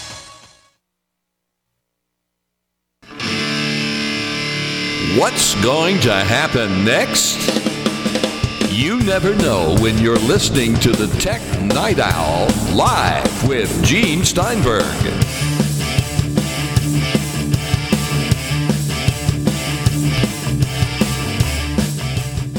We have Rob Pegoraro joining us this week on the Tech Night Owl Live. As you know, he writes for USA Today and Yahoo Tech and lots of other places. He keeps himself very busy.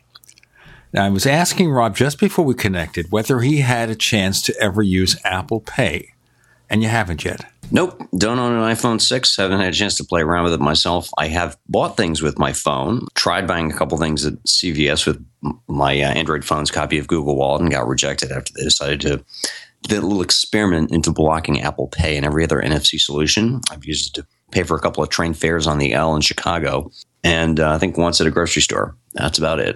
Well, I had a chance to add one to an iPhone 6 that I acquired for a very brief period of time. And I won't mention the financial institution because it's one I deal with and I don't want people to start looking.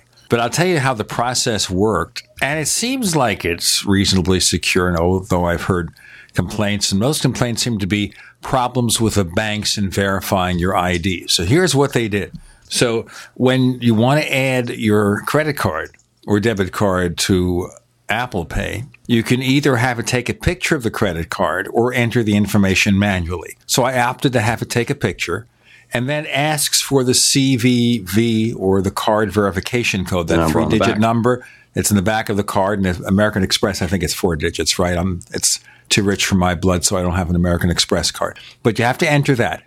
Okay, it verifies all that. And then there's a second step of verification where it sends you a text that you have to enter into the interface. So it either sends it to you on your iPhone or, I don't know, conveys it by some other method. The point being, it has to send you this verification code that you have to enter before it actually adds the card. And then you get an email from your bank saying it's been added. So you know if someone's playing games with you, or you should. So it requires having both sides of the card and a way to confirm the verification with a phone number that's already in the bank's records. Does that sound secure enough to you? It really depends on the adversary in question. But for routine, your garden variety, your common criminals, considering how easy I'm told it is to buy credit card numbers online at Carter sites, seems it could be secure enough. Well, the point, if the bank is notifying you about it, that you've been added to Apple Pay, if your credit card number has been stolen, or your card has been stolen, you should be alerted that second to take action immediately. Yeah, I mean, I know what you're asking. I know there's been all those stories, and I was a little skeptical. It does seem that there is an opening in the system, and not really one created by Apple per se. I mean, I guess Apple could have said, we'll only accept Apple Pay cards that are already saved on iTunes, but then they'd be holding themselves back. Don't know. They're going to have to find a way to deal with it because this is an expensive situation the credit card issuers have gotten themselves into. But it's their fault, not Apple. It's up to the credit card issuer to verify that you've added that card.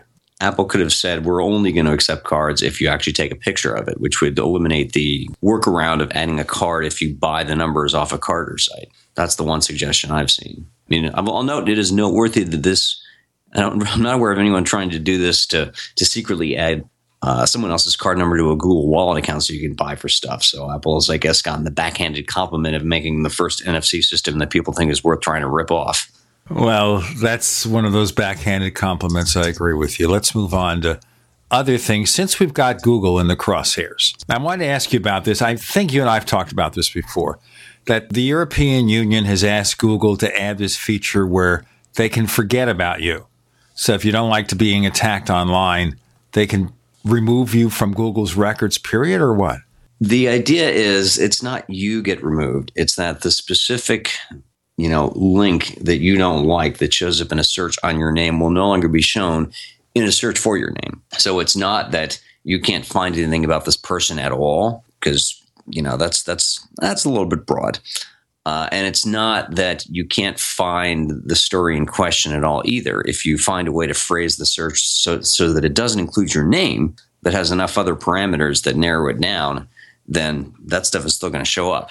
So it's a way of making it more difficult. So if I live in Europe and I see that Google is saying, has a link to something, an article that's negative about me, someone's attacking me, I could just say, kill that link. Is that as easy as it is, or does it require more? It's not that easy. You can't just say, I don't like this thing, get rid of it. The European Court of Justice set a vague standard with a lot of hand-waving, but they said the linked item in question that you want expunged from search results for your name, it has to be saying that it's out of date, irrelevant, that there's no question of the public having a right to know. The original case was this fellow in Spain who'd had, I guess, his apartment seized to pay some back taxes, and he didn't like the fact that this was showing up when you search for his name. That what showed up was a PDF of a page in a newspaper that automatically published all the current tax-related transactions. Of course, now if you search for this guy's name, wish I could remember it. It's Costeja Gomez or something. Anyways, he's now Mr. Right to be Forgotten, so he's all over Google searches for an entirely different reason. But I guess he solved his initial problem.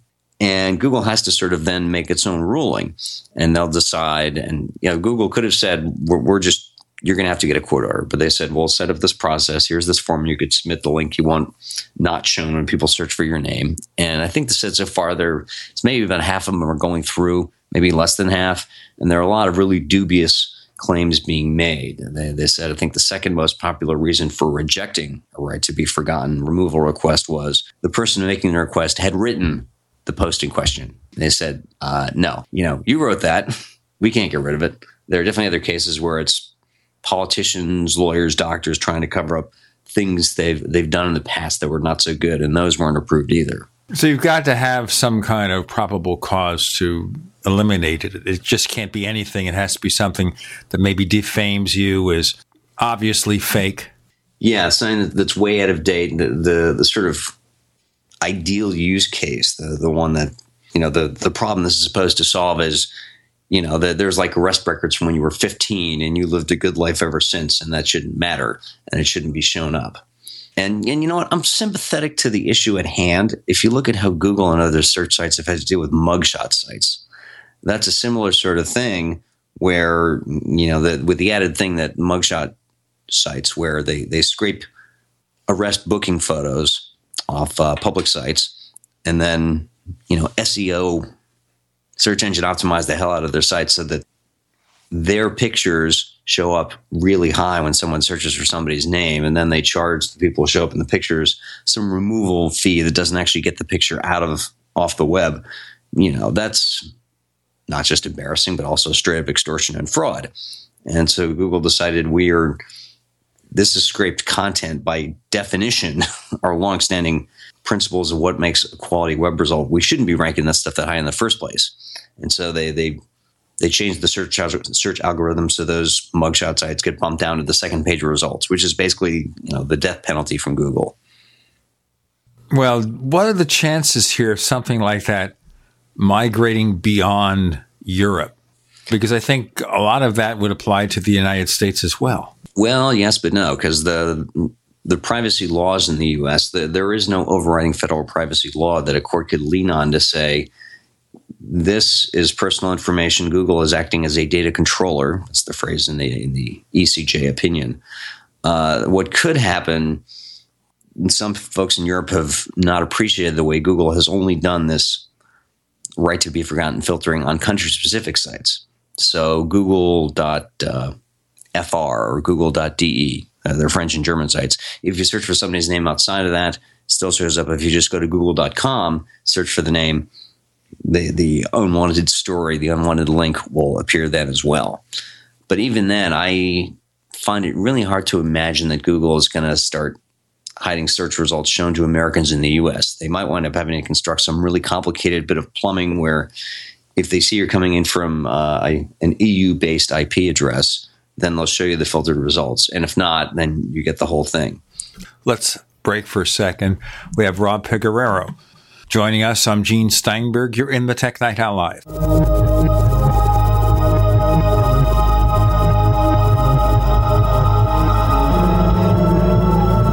Great minds think alike.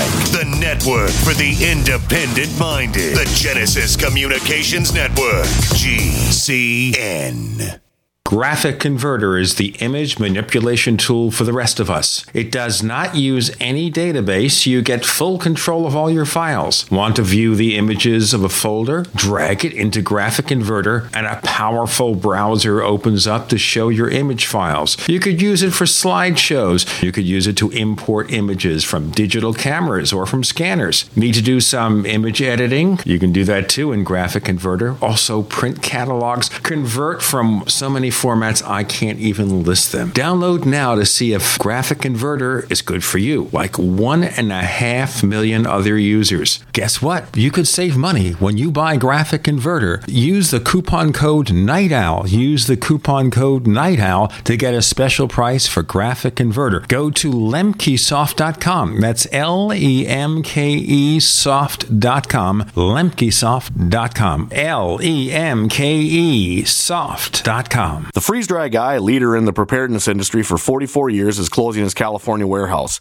Don't miss out on this huge warehouse sale and receive discounts from 30 to 40% off on the finest Mountain House and Packaway brand freeze-dried and dehydrated foods for long-term food storage or even everyday use. Plus deep discounts on all in-stock survival gear. The freeze-dry guy is offering a wide selection of freeze-dried foods in number 10 cans and even individually packaged entrees. Remember, meats, vegetables, fruits, and long-range patrol rations are the main components for any long-term food storage. This is limited to stock on hand, so hurry and call 866-404-3663 or 530-798-4414. Remember, as always, free shipping to the lower 48 states. So hurry up and call 866-404-3663 or 530-798-4414. Remember, this is limited to stock on hand. The freeze-dry guy is your choice for survival food in an uncertain world. Ouch! My back is out again. Hi, Dr. Ortman with Wellspring Spinal Care. If you're experiencing neck, mid, or lower back pain, this information is for you. One of the complaints that I hear is patients receive their typical adjustment, only having to repeat them as the pain returns. Putting the bones back in place is only half of the battle. At Wellspring Spinal Care, we have the entire solution. We use the NUCA approach, utilizing three-dimensional x-rays and gentle touch technology to deliver specific correction. We then design design a custom nutritional supplement program which provides essential nutrients targeting the areas of concern. With a NUCA approach and proper nutrition, you'll be on your way to a faster and more permanent recovery. To get you on the road to wellness, visit drortman.com. That's drortman.com. Or call us today, 952-303-9124. That's 952-303-9124. Wellspring Spinal Care, chiropractic done right.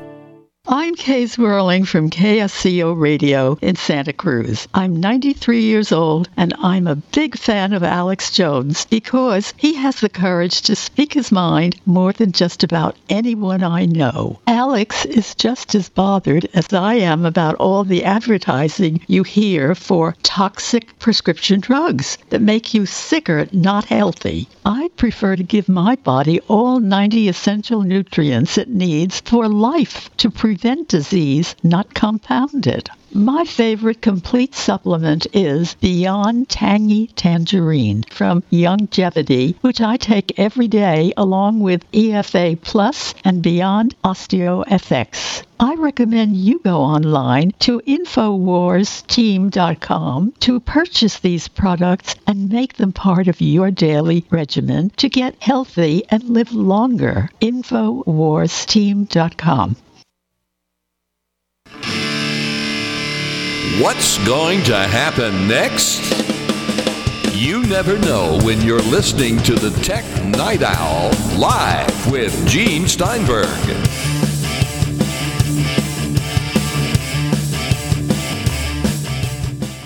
So, in a sense, then, if you do this in Europe, is that really going to be able to cover the entire world then? Question I'd ask also is, right now it's restricted to just residents of Europe? The reason I ask this, my son is a resident of Europe. He's a resident of the country of Spain. And if he said, my father has been attacked viciously, can they therefore remove the record on that basis with some kind of legal precedent? I don't believe he gets your proxy in that regard. As an EU resident, you don't need to be an EU citizen. So if there's something that is out of date, irrelevant, no longer relevant, that he doesn't want shown, and as a result, in a search for his name, he could fill out that form and presumably take advantage of that right. I don't know how long you need to stay in the EU to get the benefit of that. You know, would a month's vacation in Paris suffice? I have no idea. Oh, well, we could only hope. Speaking of Google, Federal Trade Commission investigated them, did nothing, but the records suddenly became public. Was this by accident? Yeah, apparently they were answering a FOIA request by the Wall Street Journal, and they coughed up more than they wanted. Good job by the Journal. They coughed up more than they could chew. Right. Okay. And good job by the Journal for making that request and then going out and reporting the rest of the story. Yeah, they did this investigation. They found some evidence of misconduct. It was not quite as a clear indication of what they should do about it. It's one thing to say, this looks like an abuse of power, but then what's the actual harm? And certainly the whole FTC had the benefit of this report, and they elected not to take action against Google. There are cases where, from what I've read, and I haven't read all this or the entire, I guess, the way the report got delivered sounded like every other page is redacted. So there's Danny Sullivan at Search Engine Land apparently stayed up all night the other night, live tweeting insights he was seeing, reading through this. And he said a lot of the best stuff is in the footnotes. So not going to be a quick reading for anyone all around. Yeah, there are some cases where it seems like they were definitely, abusing their market power. In others, it's questionable. A lot of the time, the FTC staffs came to the conclusion, well, it's a mix. They're definitely trying to provide a better service to people who go to their site looking for information. But I guess also seeing if they can't use that opportunity to set back competitors a little bit. Now, I read just the other day an article about someone who wrote a review on Yelp about some problems with a dog training service, complained about it, and the training service went back and sued him. So what has become of this? It's not the first time it's happened. There's been one or two cases. There was one in Virginia not that long ago. The people in Yelp are not really happy with that. What they would like to see is more of what are called anti-SLAPP statutes. SLAPP is an abbreviation for strategic lawsuit against public participation, which is what happens when companies sue critics trying to, in the hope that, just the cost of defending the lawsuit will discourage people from criticizing them in public. And the idea is with an anti-SLAPP statute, you have it's much easier to challenge that and have the suit stayed. So you're not spending, $150 an hour trying to avoid getting socked with some huge verdict, some huge set of damages. I mean, it's funny when people do that because, again, this is sort of like the right to be forgotten. If somebody is saying bad things about you on a site and your response is to sue them, and here I am deciding who do I want to do business with? Well, here's this one company. They had a sketchy review and then they sued the person. That's an interesting way of dealing with your customers. I'd have to, maybe I want to deal with somebody else who isn't quite so prickly. Well, the thing is here, it's a matter of freedom of speech, isn't it? I mean, you have the right to say something within certain limits. It's not as if the government is saying you can say this or you can't say that. Anti-SLAPP statutes exist because, this sort of lawsuit filed with the idea it's going to be really expensive to defend. Companies can use that to stop people from saying unpleasant or unfriendly things about them in public. But again, it's not a question. If you're a company that deals with the public, as opposed to being a private citizen, you're someone who deals with the public, you make yourself open, that, I think, puts you in a position where you have to accept the good and the bad because you're dealing with the public. I mean, if you can show that someone is doing this maliciously, that there might be a competitor involved and they're just trying to attack you in public to damage your business, that's one thing I think you'd have a legitimate complaint. But just a random customer who doesn't like you, well, that's tough. That's it. Yeah. That's what I would say to anyone in that situation. Why small businesses think that bringing in the lawyers is going to help their cause in the court of public opinion, that escapes me. It's not something I'd recommend. I can't see how that ends well with people thinking better of you as a company. On the other hand, you have to look at the rights of the company. If they're being unfairly criticized, if someone is attacking them who has a vested interest in destroying them personally, or once again, it's a competitor, how do they protect their interests? Well, we're talking about Yelp, but in that case, their whole thing is they're trying to make sure that the reviews they get are from individual users and not, sock puppets of one sort or another. How do you prove that? Well, it's not easy. They've been doing it a while. They have all sorts of automated screening. You can go to any Yelp listing and there's a button somewhere towards the bottom of it which will show the reviews that were automatically hidden by that software. And it's something that any kind of site that relies on user-generated content is going to have to deal with. How do you know that people are really who they say they are? On a small scale, it's not bad. Human moderation works. But when you're on the scale of a Yelp or a Foursquare or anything else, it's not so easy. Certainly one way a site like a Yelp or a Foursquare can work to combat this is to give businesses a legitimate way to show up and be recognized as, yes, this is really the company, and give them a forum to address their critics. Since otherwise, before, if people have been complaining about a restaurant in like the local Usenet group, that's not so easy to know it's really the restaurant who's responding. There would be no way for the responses to automatically be given some sort of higher priority.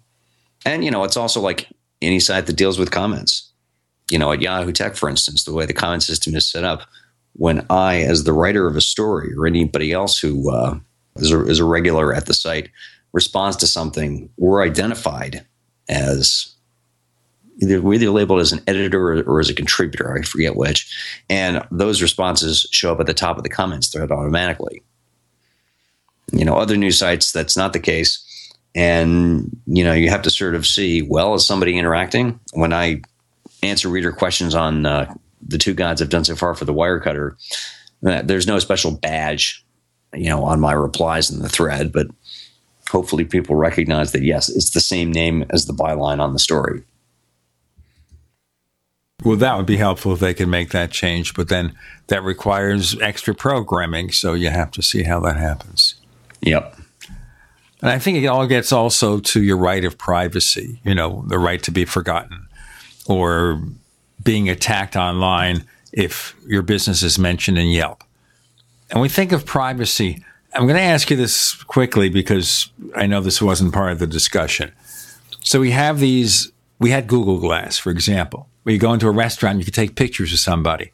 And you've got these streaming apps like Meerkat for Twitter, where you can go into a restaurant anywhere, any public setting, and just shoot streaming videos of people. So where does privacy get involved here? How does that enter the picture? Well, first of all, I'd say all these things, the idea that it is new that you can take a camera or a video camera into a public place and take pictures is not new. We've had camera phones for over 10 years. It's been like 15 years now. Of course. But, this only puts it in a formalized fashion. Of course, I could always come into a restaurant, as you say, and take movies of someone. And if someone catches me, they have a right to say, stop it. I don't give you permission.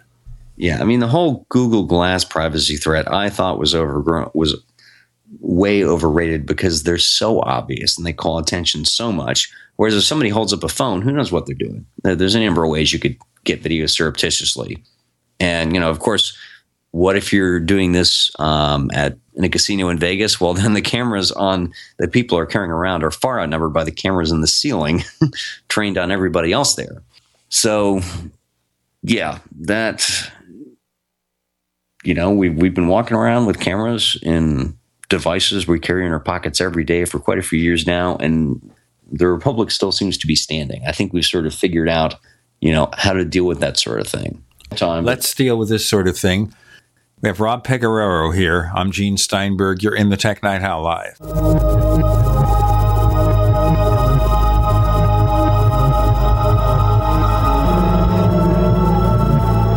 Independently leading the way for the nation. Compelling talk for every political persuasion. We are GCN.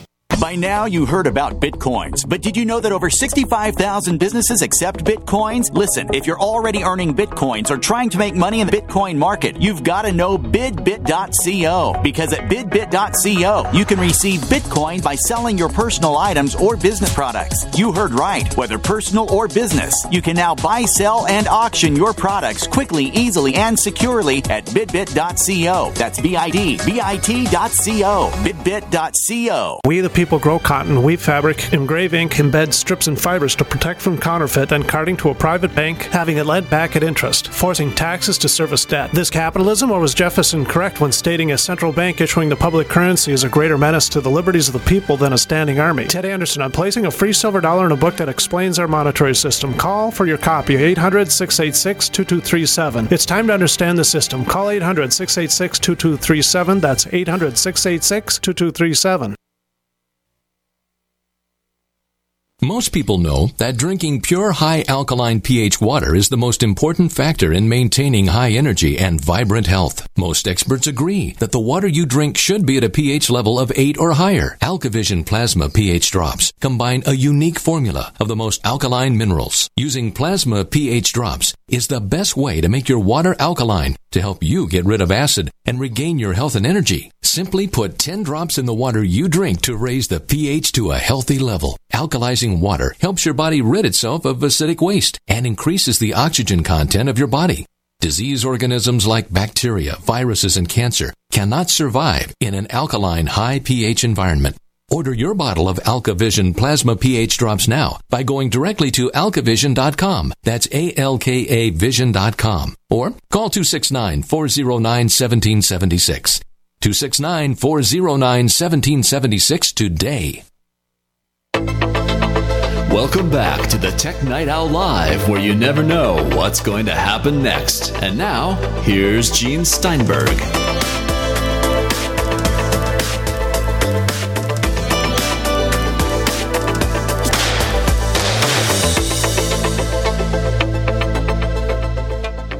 So it's so much about privacy on the internet. We're talking with Rob Pegoraro of USA Today and Yahoo Tech and other places.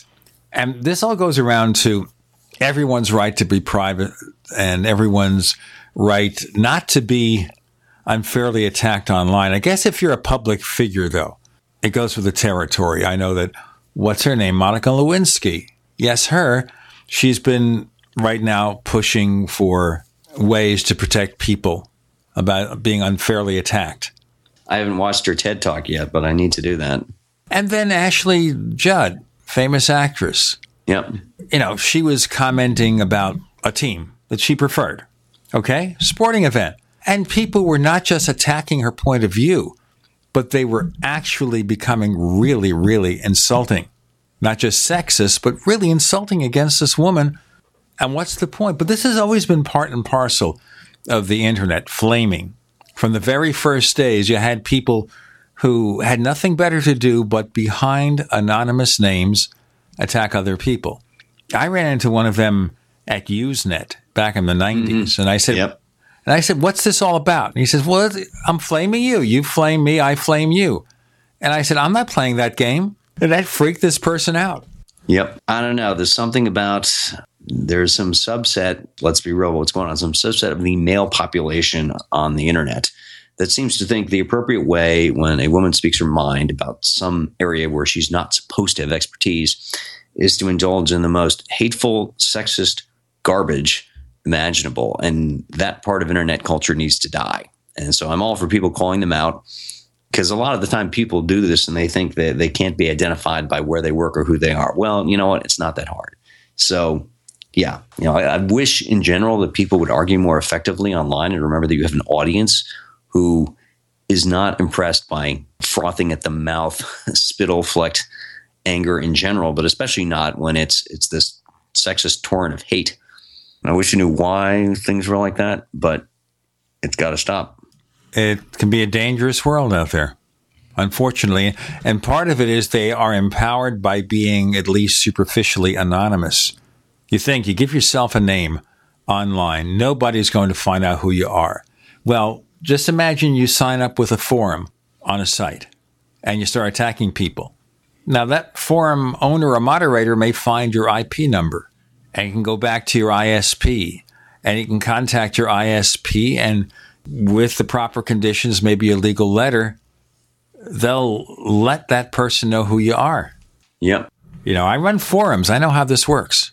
And I've had to do a little research from time to time when people get out of sorts. Let's move on to some more pleasant things. I mean, yes, that's preposterous.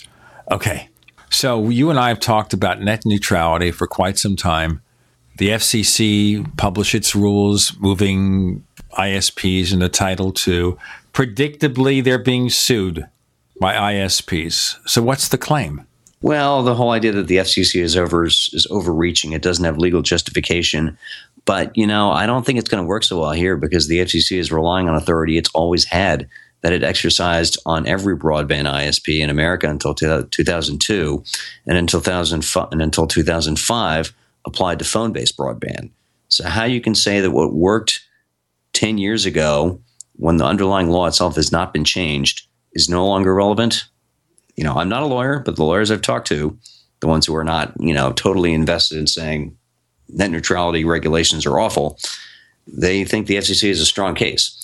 It's not so clear whether the FCC can override state restrictions on municipal broadband, which was the other part of the meeting at the end of February, where they struck down some restrictions on that in Tennessee and North Carolina. That is not so clear. And I've talked to people who are very pro net neutrality regulation who are not sure the FCC is going to win that case. It may be a situation where the FCC has been able to bring attention to the fact that a lot of states have these laws preventing municipalities from either building their own broadband or selling that connection to individuals or selling it at a rate that in any way undercuts an existing broadband service. Maybe the FCC will bring light to the fact that states passed these laws that were basically written for them by telecom lobbyists and that these laws are crummy and should be repealed, but, try pushing change through a state legislature sometime. Well, remember also that the reason the FCC had to make this move was because Verizon sued the previous ruling. And didn't the courts say that they suggested they move ISPs in the Title II? Wasn't that part of the court's suggestion? So the FCC is doing what the court suggested. You can't complain. Right. Yeah. Ruling from last January is very clear. It said if you want to regulate ISPs as if they're common carriers, you have to classify them as common carriers first under Title II, period. You can't do that under, this information services classification. They have to be telecommunication services. And really, Verizon should have seen this coming. It's sort of good for them that they have been kind of quiet on this point because, if the rest of the telecom industry wants to blame anybody for bringing things to this state, it's Verizon. So Verizon got what they asked for. Maybe they got what they deserved. I don't quite think they were asking for that, but yeah, they kept on not taking yes for an answer, and so now they're going to get no for an answer. The can of worms scenario. Yeah. There you go. Now, when we look at net neutrality, there's a lot of politics over it, not just the specifics like, controlling municipal broadband and the rights for that. But you have the argument that, number one, there are going to be new internet taxes, and that can cover several different arguments. The other argument that this is the end of the free internet as we know it. Nonsense. And the question about free internet is, who is free? Are the people free not to be penalized by an ISP arbitrarily controlling the speed of the content they want? And what about the tax issue? What's that all about? Straw man. I mean, the FCC said, look, we are forbearing all the rules that call for contributions to the Universal Service Fund that do add taxes to your phone bill.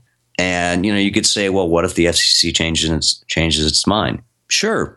What if Bernie Sanders gets elected president in 2016 and then the FCC nationalizes Comcast? What if Ted Cruz gets elected president and the FCC says, we're done and just closes up shop? You can say all sorts of things are possible. On the other hand, if the FCC did do something like deciding that we're going to put a $5 a month levy on everyone's internet fee to build out broadband, Congress could overrule that. The FCC is a regulatory agency. It acts subject to authorization from Congress. Congress says, go and do this. Go ensure that telecommunication services across the U.S. are run on an equal access common carrier basis. It has to write rules doing that. And, if Congress doesn't want to do that, there are bills afoot right now that would try to pull the FCC all the way back in. I don't think they're going to go anywhere. I don't think the Democrats are interested in undoing this achievement, and the president certainly isn't going to sign any such bill. But the option is there. And if the FCC really did have some crazy power grab, I'd have to imagine that much of the Democratic Party would not want to go along for that ride and would say, okay, that's enough. People arguing against this by offering this parade of horribles, no, that's just silly. You're making predictions that are very easily going to be falsified. And when people see you were yelling and screaming about things that didn't happen, there goes your credibility among people who might have been convinced by you earlier. I know when I did a couple of brief reports about net neutrality, I received email from readers of TechNightOwl.com where they were repeating these talking points that they got from certain cable TV network commentators and talk radio commentators that had nothing to do with the reality. Part of it is that the belief is not what the fear-mongering is. The belief is the government shouldn't even be in business. Let's just get rid of the government. In service of that belief, they'll make up stories. Yeah. My favorite is the whole regulate the internet line. First of all, there's nothing in the FCC's order about regulating what you or I can do on the internet. This is strictly about what the internet providers, the one or two companies in many parts of America that provide broadband access, can do to limit your access to the internet. If that is bad, at what level of regulation of conduct would you think is okay? Is it okay if your ISP arbitrarily says you have to use your email? We're going to block access to mail.yahoo.com and gmail.com and their IMAP and SMTP servers. Are you okay with that? Oh, yeah, like AOL in the old days where you can only use AOL mail on AOL. Yeah. Okay, we have Rob Pegoraro for a few more segments of the Tech Night Owl Live.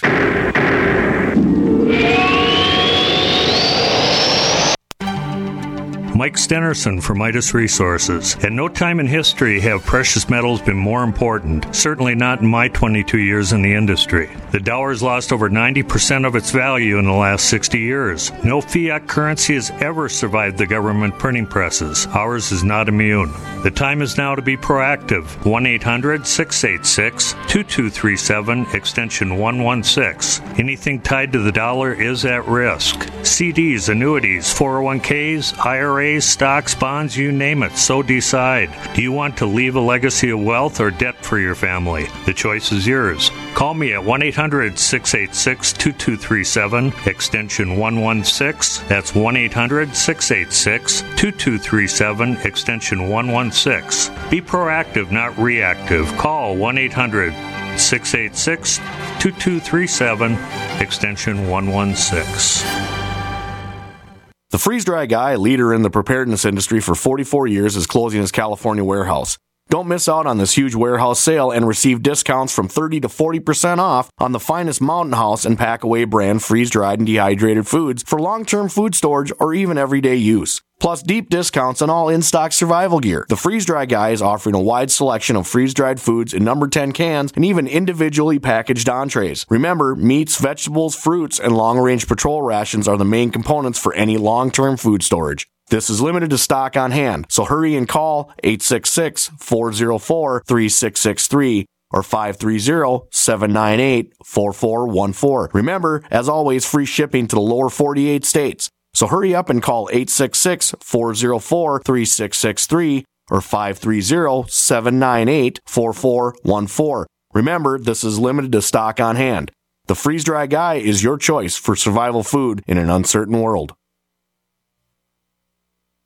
Don't complain about your cable bill going up and up and up. Do something about it. Grab a pencil and jot down this special number, 1-855-905-MY-TV. The more cable TV rates go up, the better digital satellite TV looks. Say goodbye to the cable guy and get more of your favorite channels in 100% digital quality for less money. Call 1-855-905-MY-TV. Sign up for packages starting as low as $19.99 and there's no equipment to buy. You get free HD TV upgrade, a free DVR upgrade, and free professional installation. You control what you watch when you watch it. Record your favorite shows, pause and rewind live TV, even skip the commercials. Watch local channels too. At just $19.99, what are you waiting for? Pull out your major credit or debit card. Call 1-855-905-MY-TV. 1-855-905-MY-TV. Say goodbye to the cable guy. Cut costs and get more. 1-855-905-MY-TV. 1-855-905-MY-TV. The human body is extraordinary.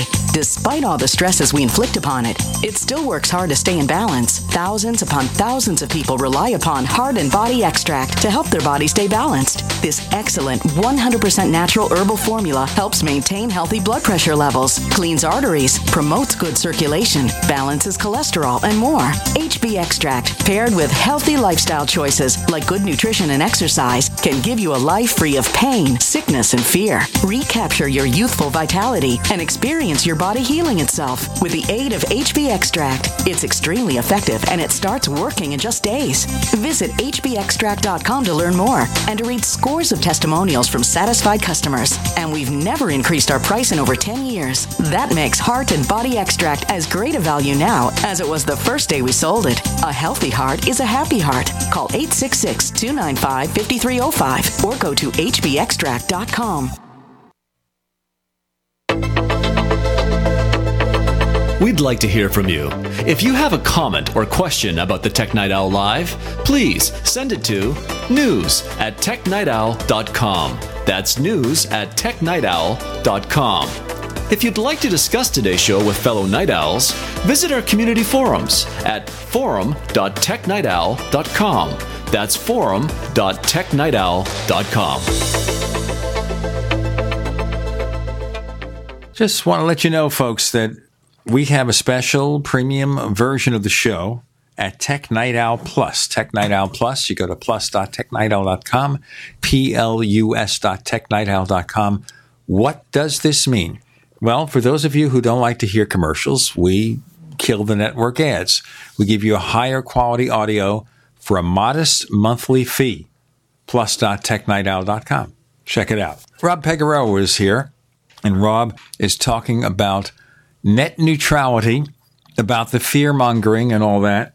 But right now, the law, the regulations from the FCC are contained in a 400-page document. If you go to the FCC site, you can see it for yourself. Don't assume what people say is true.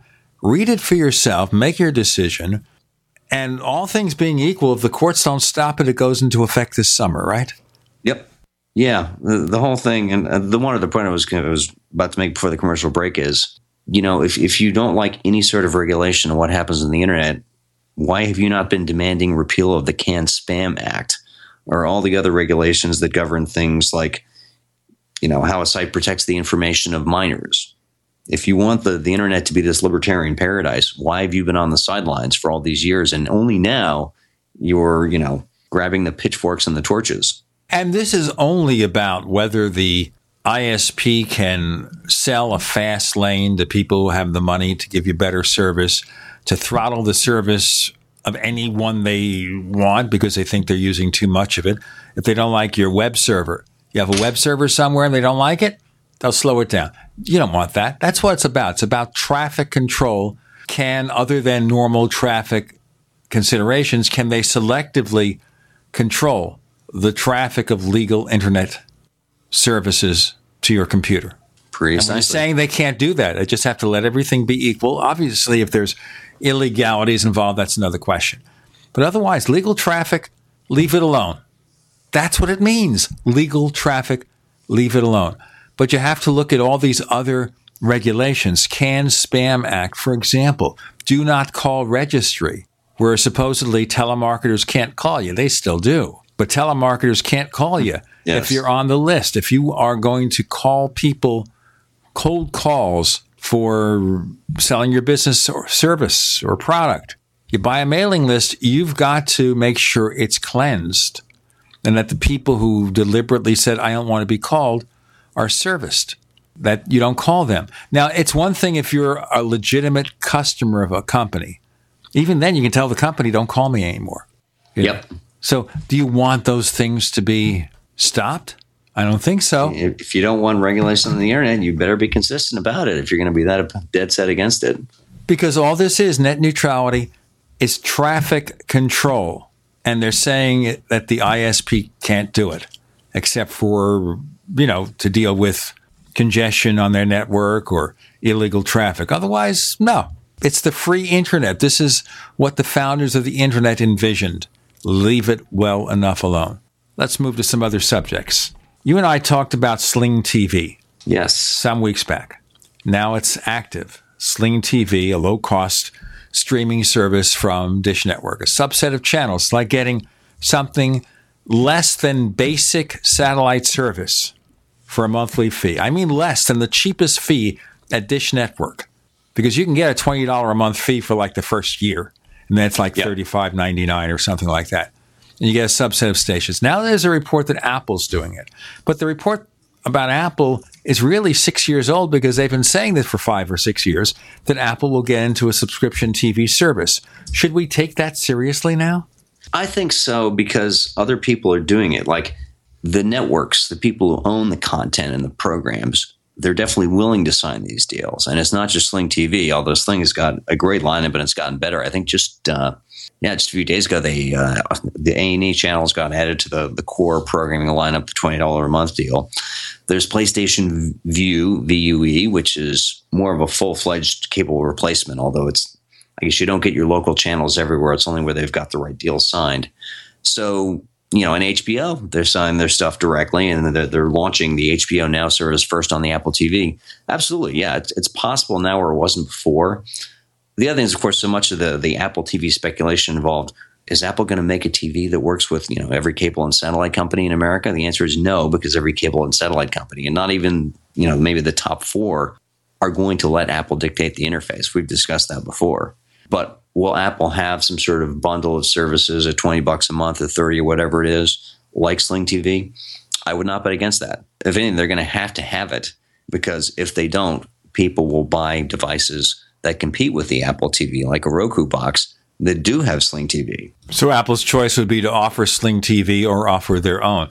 When I read about these cord-cutting services, what bothers me is they're not really giving me anything better than what I can get from Dish Network or DirecTV or Cox or Comcast, wherever you live. They all offer a basic, cheap service with a subset of stations for a low cost per month, sometimes bundled with internet. and they give you local stations.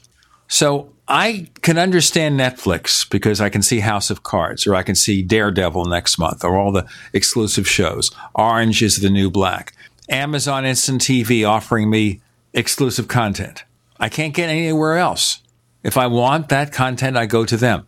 But offering the same stations I can get from cable and satellite, just smaller packages, and it's streamed online, by the way, I still can't see it. What's wrong with me? Two things you're missing here. One is, the price you pay for cable or satellite is never just the programming price. There's always a fee to actually rent whatever tuner or device gets that signal onto your TV. This is I covered in my USA Today column the other week. It used to be most cable operators, I guess they all had to provide your local channels in an unencrypted format that the QAM tuner in most HDTVs would pick up and decode automatically. Now a lot of them encrypt their stuff, and so that doesn't work. Best case scenario in those situations is you're paying maybe $2 a month for a simple digital terminal adapter. Very simple low-end box that doesn't have the interactive programming guide or video on demand. Worst case is you have to pay for the full-fledged cable box you would want if you were getting like 100 channels and you needed that interactive guide.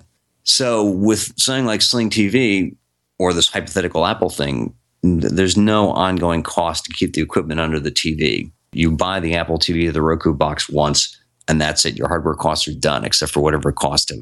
Normally, you pay like $7 to $10 for the box. Yeah. Or 50% of the price of Sling TV's core bundle. No, we understand that. But that gives you the capability of time shifting. Sling TV doesn't let you time shift yet. Depends. You can't record it. And then there's the Sony service, which is $40 or $50, and that only lets you save a show for 28 days. And still no local stations. Yes, but no. First of all, remember, a lot of people just don't like their cable or satellite company. The company that's been jacking up their rates year after year after year. We understand you hate them, and we understand why. Let's get into more of this in a moment with Rob Pegoraro. I'm Gene Steinberg. You're in the Tech Night Owl Live.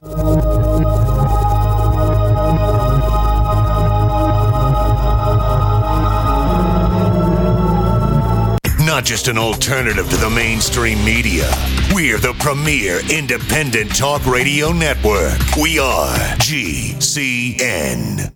Graphic Converter is the image manipulation tool for the rest of us. It does not use any database. You get full control of all your files. Want to view the images of a folder? Drag it into Graphic Converter, and a powerful browser opens up to show your image files. You could use it for slideshows. You could use it to import images from digital cameras or from scanners. Need to do some image editing? You can do that too in Graphic Converter. Also print catalogs. Convert from so many formats I can't even list them. Download now to see if Graphic Converter is good for you, like 1.5 million other users. Guess what? You could save money when you buy Graphic Converter. Use the coupon code Night Owl. Use the coupon code Night Owl to get a special price for Graphic Converter. Go to lemkesoft.com. That's LEMKE soft.com. lemkesoft.com. LEMKE soft.com. If the IRS has garnished your paycheck or seized money from your bank account, you need to get professional tax help now. Fast action is required to put a halt to these aggressive IRS collection tactics. You can count on the knowledgeable team of tax professionals at Wall & Associates. With over 30 years of experience, Wall & Associates has settled the tax problems of thousands of taxpayers for a small fraction of what they owed. For a free face-to-face consultation, call 1-800-425-4610 to put a wall between you and the IRS. 1-800-425-4610 or look for us on the web at wallandassociates.net. We solve tax problems. If you hire Wall & Associates today, you'll never have to talk to the IRS again. To stop the levies and seizures today, take action now. Call Wall & Associates at 1-800-425-4610. Wall & Associates. 1-800-425-4610. Based on actual cases, results may vary, not a solicitation for legal services. The human body is extraordinary. Despite all the stresses we inflict upon it, it still works hard to stay in balance. Thousands upon thousands of people rely upon Heart and Body Extract to help their body stay balanced. This excellent 100% natural herbal formula helps maintain healthy blood pressure levels, cleans arteries, promotes good circulation, balances cholesterol, and more. HB Extract, paired with healthy lifestyle choices like good nutrition and exercise, can give you a life free of pain, sickness, and fear. Recapture your youthful vitality and experience your body healing itself with the aid of HB Extract. It's extremely effective and it starts working in just days. Visit hbextract.com to learn more and to read scores of testimonials from satisfied customers. And we've never increased our price in over 10 years. That makes Heart and Body Extract as great a value now as it was the first day we sold it. A healthy heart is a happy heart. Call 866-295-5305 or go to hbextract.com. We live in a complicated society. Stressful issues are always popping up. Have you ever been treated unfairly by someone? Have you ever been overcharged for a repair? Have you ever signed a contract or a document? Worried about identity theft? How many times have you been in those unique situations where you just wanted to call an attorney to find out if you're right or wrong, or what your legal rights are? But every time you think about calling an attorney, what do you think about first? That's right. Who do you call, and how much will it cost? Our friends at Legal Shield have found a solution. With a nationwide network of 6,900 attorneys who average over 19 years of experience, Legal Shield's law firms take over 40,000 calls per week helping their members. For less than $20 per month, you can have access to Legal Shield on everything from the trivial to the traumatic. Let Legal Shield stand up for your rights at lsprotection.com. That's lsprotection.com. Or call 855-340-SAVE, 855-340-7283. Results will vary from case to case. What are you listening to? The Tech Night Owl Live with Gene Steinberg. What's going to happen next? You never know.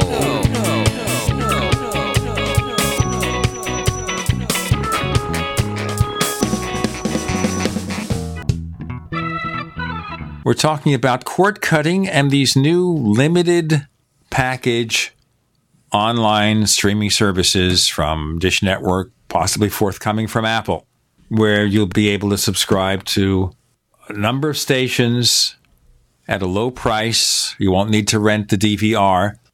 Now, if you don't like your local stations, you make a point. If you don't care about your local stations, that's fine. If you do care about your local stations, then you got to set up the antenna. Right. And if you live in an area where you can't get decent reception, and I live at the Fringe right now, I'd have to put out an outdoor antenna to receive Phoenix stations because I tried with a regular digital TV antenna indoors and it was hit or miss. Yeah, I'm not that far out in the boondocks. You see the point of my concern here. If you want the local stations, it may not make sense to get a Sling TV, even if you're saving the $10 a month for not having to rent the cable box. But that's the thing. Not everyone has the same interest. A lot of people, they're not that attached to the local stations. It's, the whole idea behind cable bundles is that there's some sort of defined nationwide taste. We all have to have the big four networks. We need to have these things in our lives.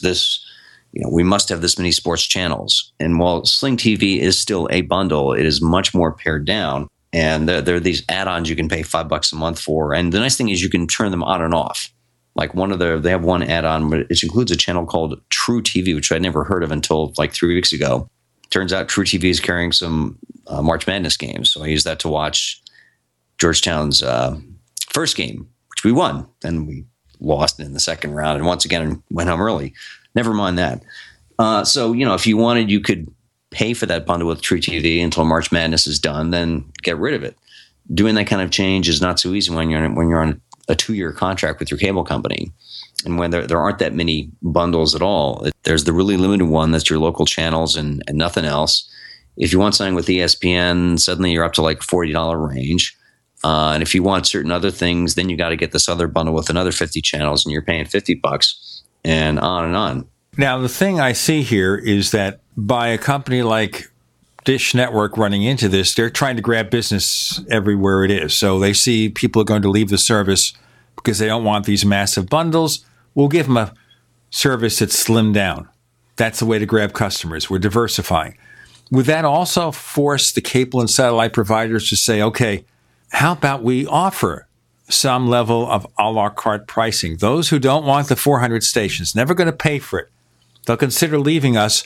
Maybe we give them a column A, column B, column C, whatever. Give them any 26 channels you want that are not premium channels. Choose it, pay a specific amount per month for that number of channels, whatever you want. Stay with us, please. I would like to see that happen. The cable industry has spent so long saying that, this is how things have to be.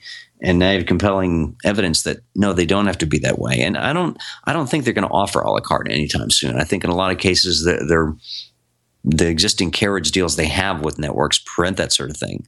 But they should have some kind of room to offer a more varied set of bundles. So they're just having this sort of like nesting doll set of bundles. But the only way to go is to add more channels. You can't just have this bundle of 20 channels and you combine with this bundle of 20 other channels or this bundle of 10 other channels. They could offer a little more choice that way. And then they're going to have to, because that is the pricing model Sling is throwing out there, which is a good one. I think it makes sense. Your odds of paying for stuff you don't like, they're a lot lower in this situation. So in that sense, more granular packages. Instead of offering 4 or 5 big packages, you offer 10 or 15. More choices for people to get something more optimized for what they want with limited customizations. Maybe that's part of it. I guess, though, the marketplace is going to force that decision. It's already made Dish Network with flattened new memberships choose an answer. So Sling TV is their way to stay relevant. And you'd think that other cable and satellite providers might be forced into this. And certainly Apple would force them. If Apple does something where they're offering a better way to get a variety of stations that only you want for a really low price, that's going to force the cable and satellite providers to take notice, except for the bandwidth cap. Right. Yes, that's a whole different issue. And a service like Sling TV, actually, I think is not going to be that much of a hit on bandwidth because it's one account per device.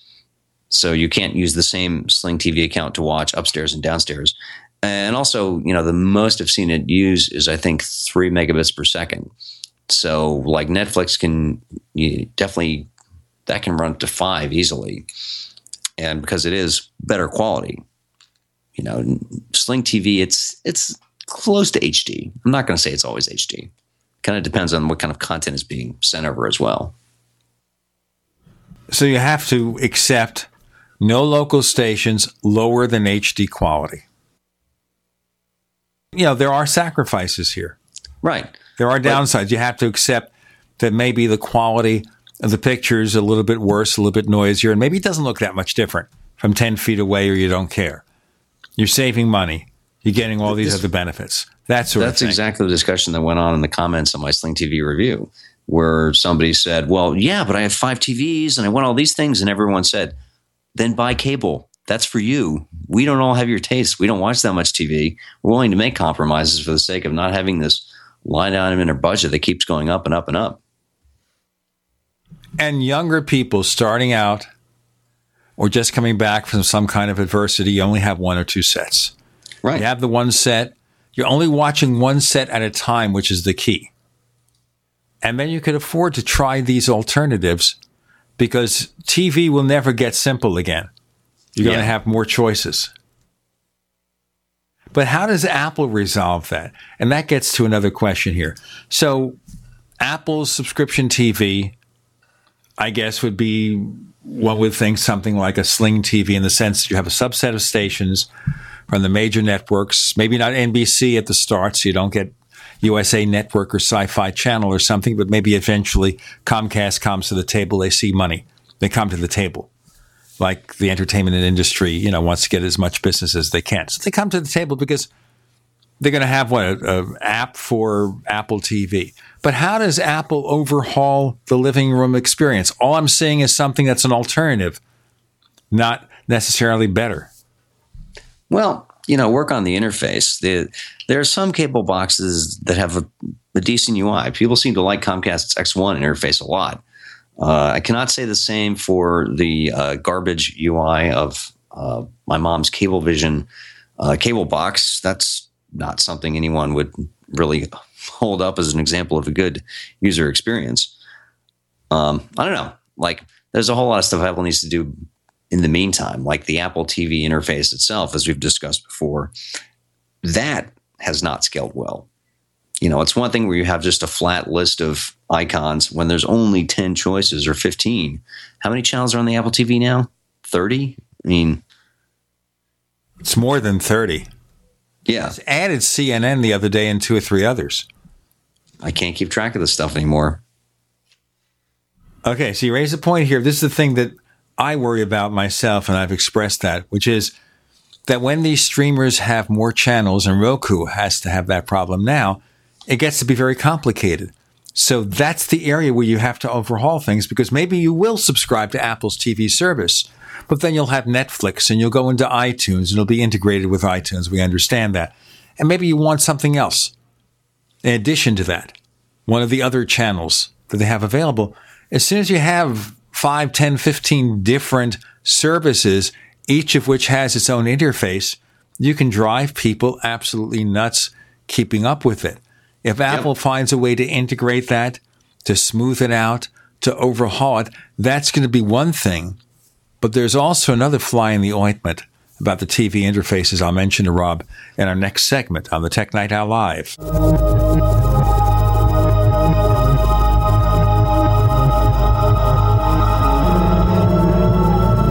A little right, a little left, but always independent-minded.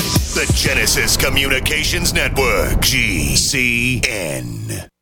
Neighbors, are you tired of dealing with a slow web hosting provider? Well, check out A2 Hosting and their screaming fast Swift server platform. They even have SSDs that load pages 300% faster than the competition. Ready to give your site a speed boost? Well, tell you what, neighbors, head on over to a2hosting.com. That's A2, that's number 2, a2hosting.com. Check out their Prime hosting account. And get this, neighbors, they're even giving you an exclusive 25% off discount for all our listeners. 25%. And remember, their Guru Crew support team is standing by 24/7, 365 days a year to answer any of your questions. Now, to get the discount, use the coupon code GENE when you check out. Don't complain about your cable bill going up and up and up. Do something about it. Grab a pencil and jot down this special number, 1-855-905-MY-TV. The more cable TV rates go up, the better digital satellite TV looks. Say goodbye to the cable guy and get more of your favorite channels in 100% digital quality for less money. Call 1-855-905-MY-TV. Sign up for packages starting as low as $19.99, and there's no equipment to buy. You get free HD TV upgrade, a free DVR upgrade, and free professional installation. You control what you watch when you watch it. Record your favorite shows, pause and rewind live TV, even skip the commercials. Watch local channels too. At just $19.99, what are you waiting for? Pull out your major credit or debit card. Call 1-855-905-MY-TV. 1-855-905-MY-TV. Say goodbye to the cable guy. Cut costs and get more. 1-855-905-MY-TV. 1-855-905-MY-TV. The human body is extraordinary.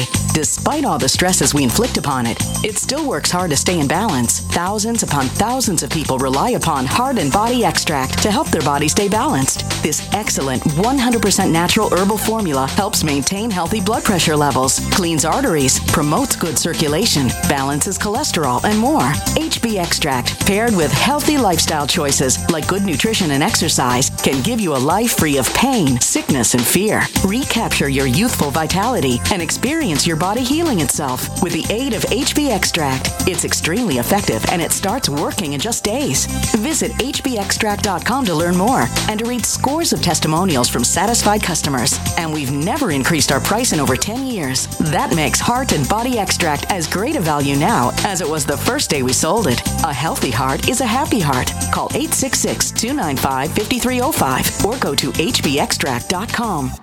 If the IRS has garnished your paycheck or seized money from your bank account, you need to get professional tax help now. Fast action is required to put a halt to these aggressive IRS collection tactics. You can count on the knowledgeable team of tax professionals at Wall & Associates. With over 30 years of experience, Wall & Associates has settled the tax problems of thousands of taxpayers for a small fraction of what they owed. For a free face-to-face consultation, call 1-800-425-4610 to put a wall between you and the IRS. 1-800-425-4610 or look for us on the web at wallandassociates.net. We solve tax problems. If you hire Wall & Associates today, you'll never have to talk to the IRS again. To stop the levies and seizures today, take action now. Call Wall & Associates at 1-800-425-4610. Wall & Associates, 1-800-425-4610. Based on actual cases, results may vary, not a solicitation for legal services.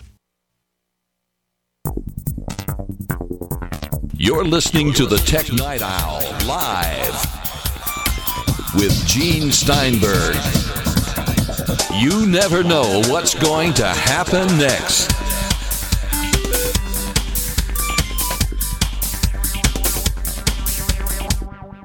Our last segment with Rob Pegoraro on the Tech Night Owl Live. I'm Gene Steinberg. The big fly in the ointment, let's get past bandwidth caps from the ISPs. Hopefully there'll be ways to deal with that. Let's get past the channel clutter like that. And that is, you buy the Apple TV or the Roku TV. It's another gadget that you have to go through a couple of hoops to go to that gadget. Because people don't have just one gadget on their TV. They might have still the Blu-ray player and the gaming console and the Apple TV. Or maybe they still have the cable box. And now you have to switch between one and the other. Do you take multiple remotes? Do you have a universal remote? That universal remote has to be pointed just right to capture all the devices picking up the signal. I mean, you see what I'm talking about here.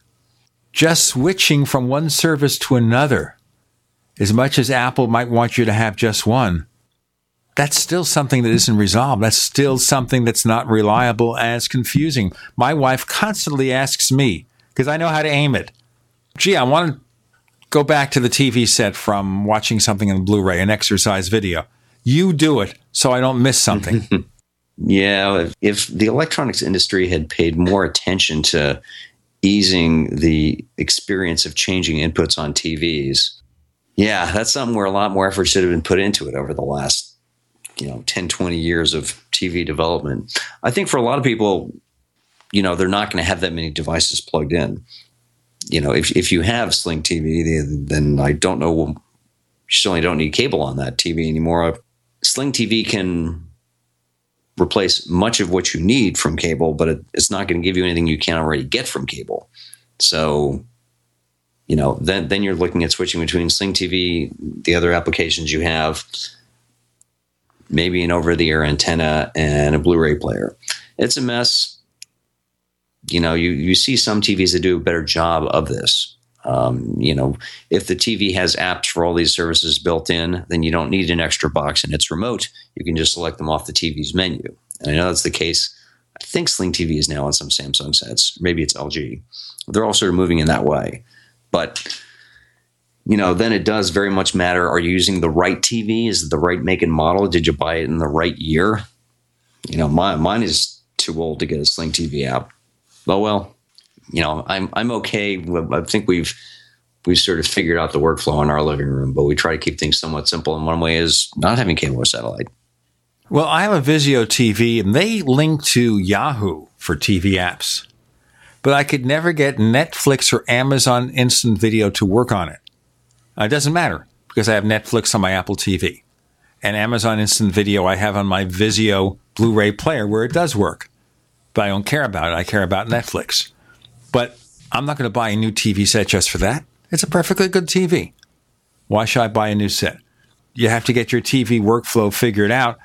And can Apple provide that answer? Because just having an Apple's not going to make a TV. We've had this discussion before. They're not going to make a TV. And I'm not talking about that. I'm talking about the interface. Some way of managing all this. Maybe something integrated with HomeKit where they can put add-ons or something, or find some way to integrate all your TV devices. Because I agree with you. I don't think Apple's going to come out with a TV set. I think that what Steve Jobs said in the Walter Isaacson book was a red herring. He might have been trying to just spook the industry, because you see what happens anytime it's rumored that Apple's going to do something, they all go completely crazy. Like Lenovo was displaying a smart TV for sale in Asia one year. I forget which one, 2011 or 2012, and that disappeared. You look it up now, you can't see anything about it. So Apple freaks the industry. But Tim Cook still says, well, I go into the living room and it's old-fashioned, it's bad.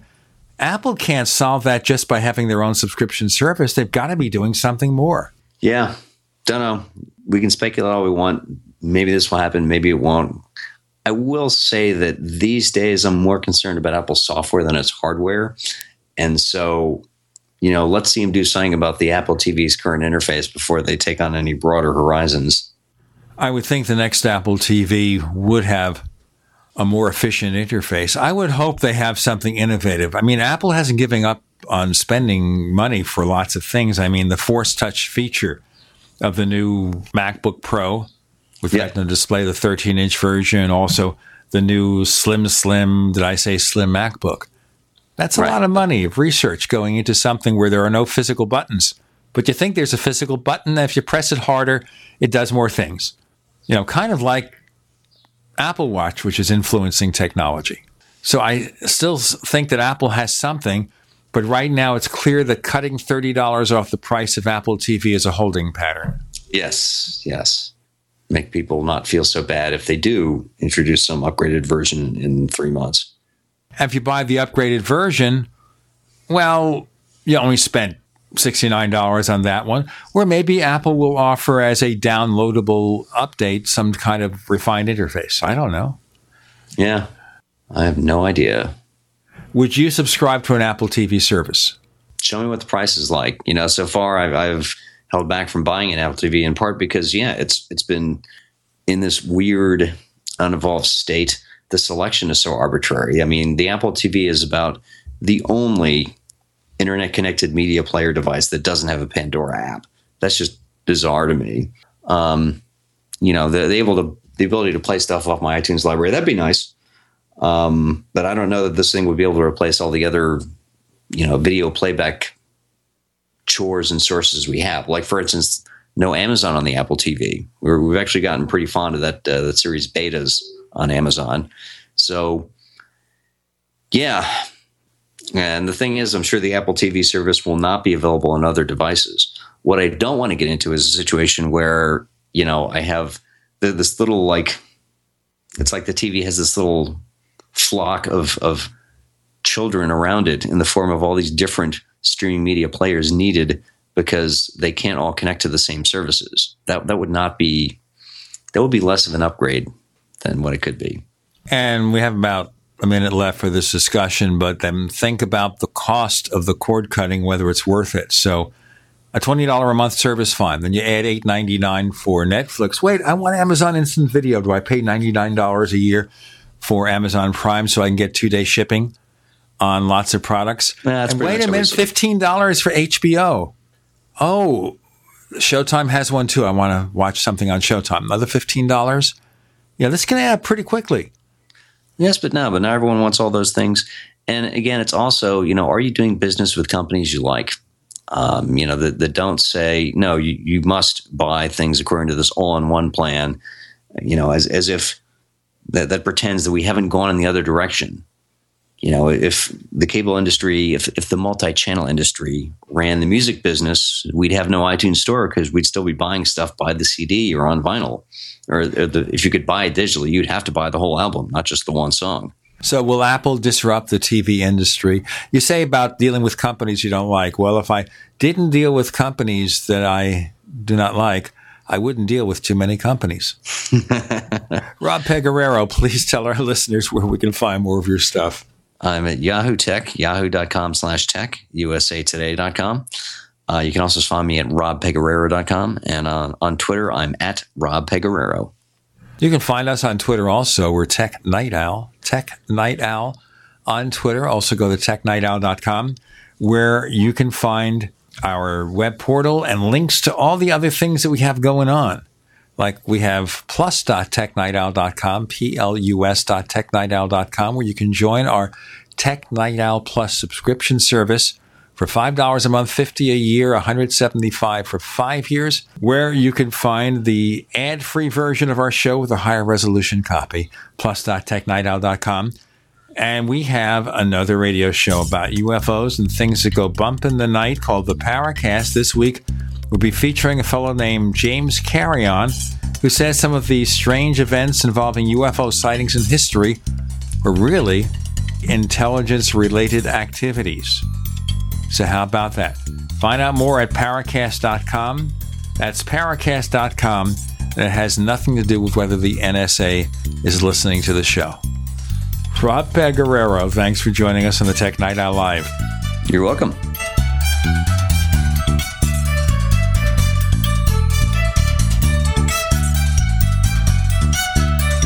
The Tech Night Owl Live is a copyrighted presentation of Making the Impossible Incorporated. We'll be back next week. Same bat time, same bat channel.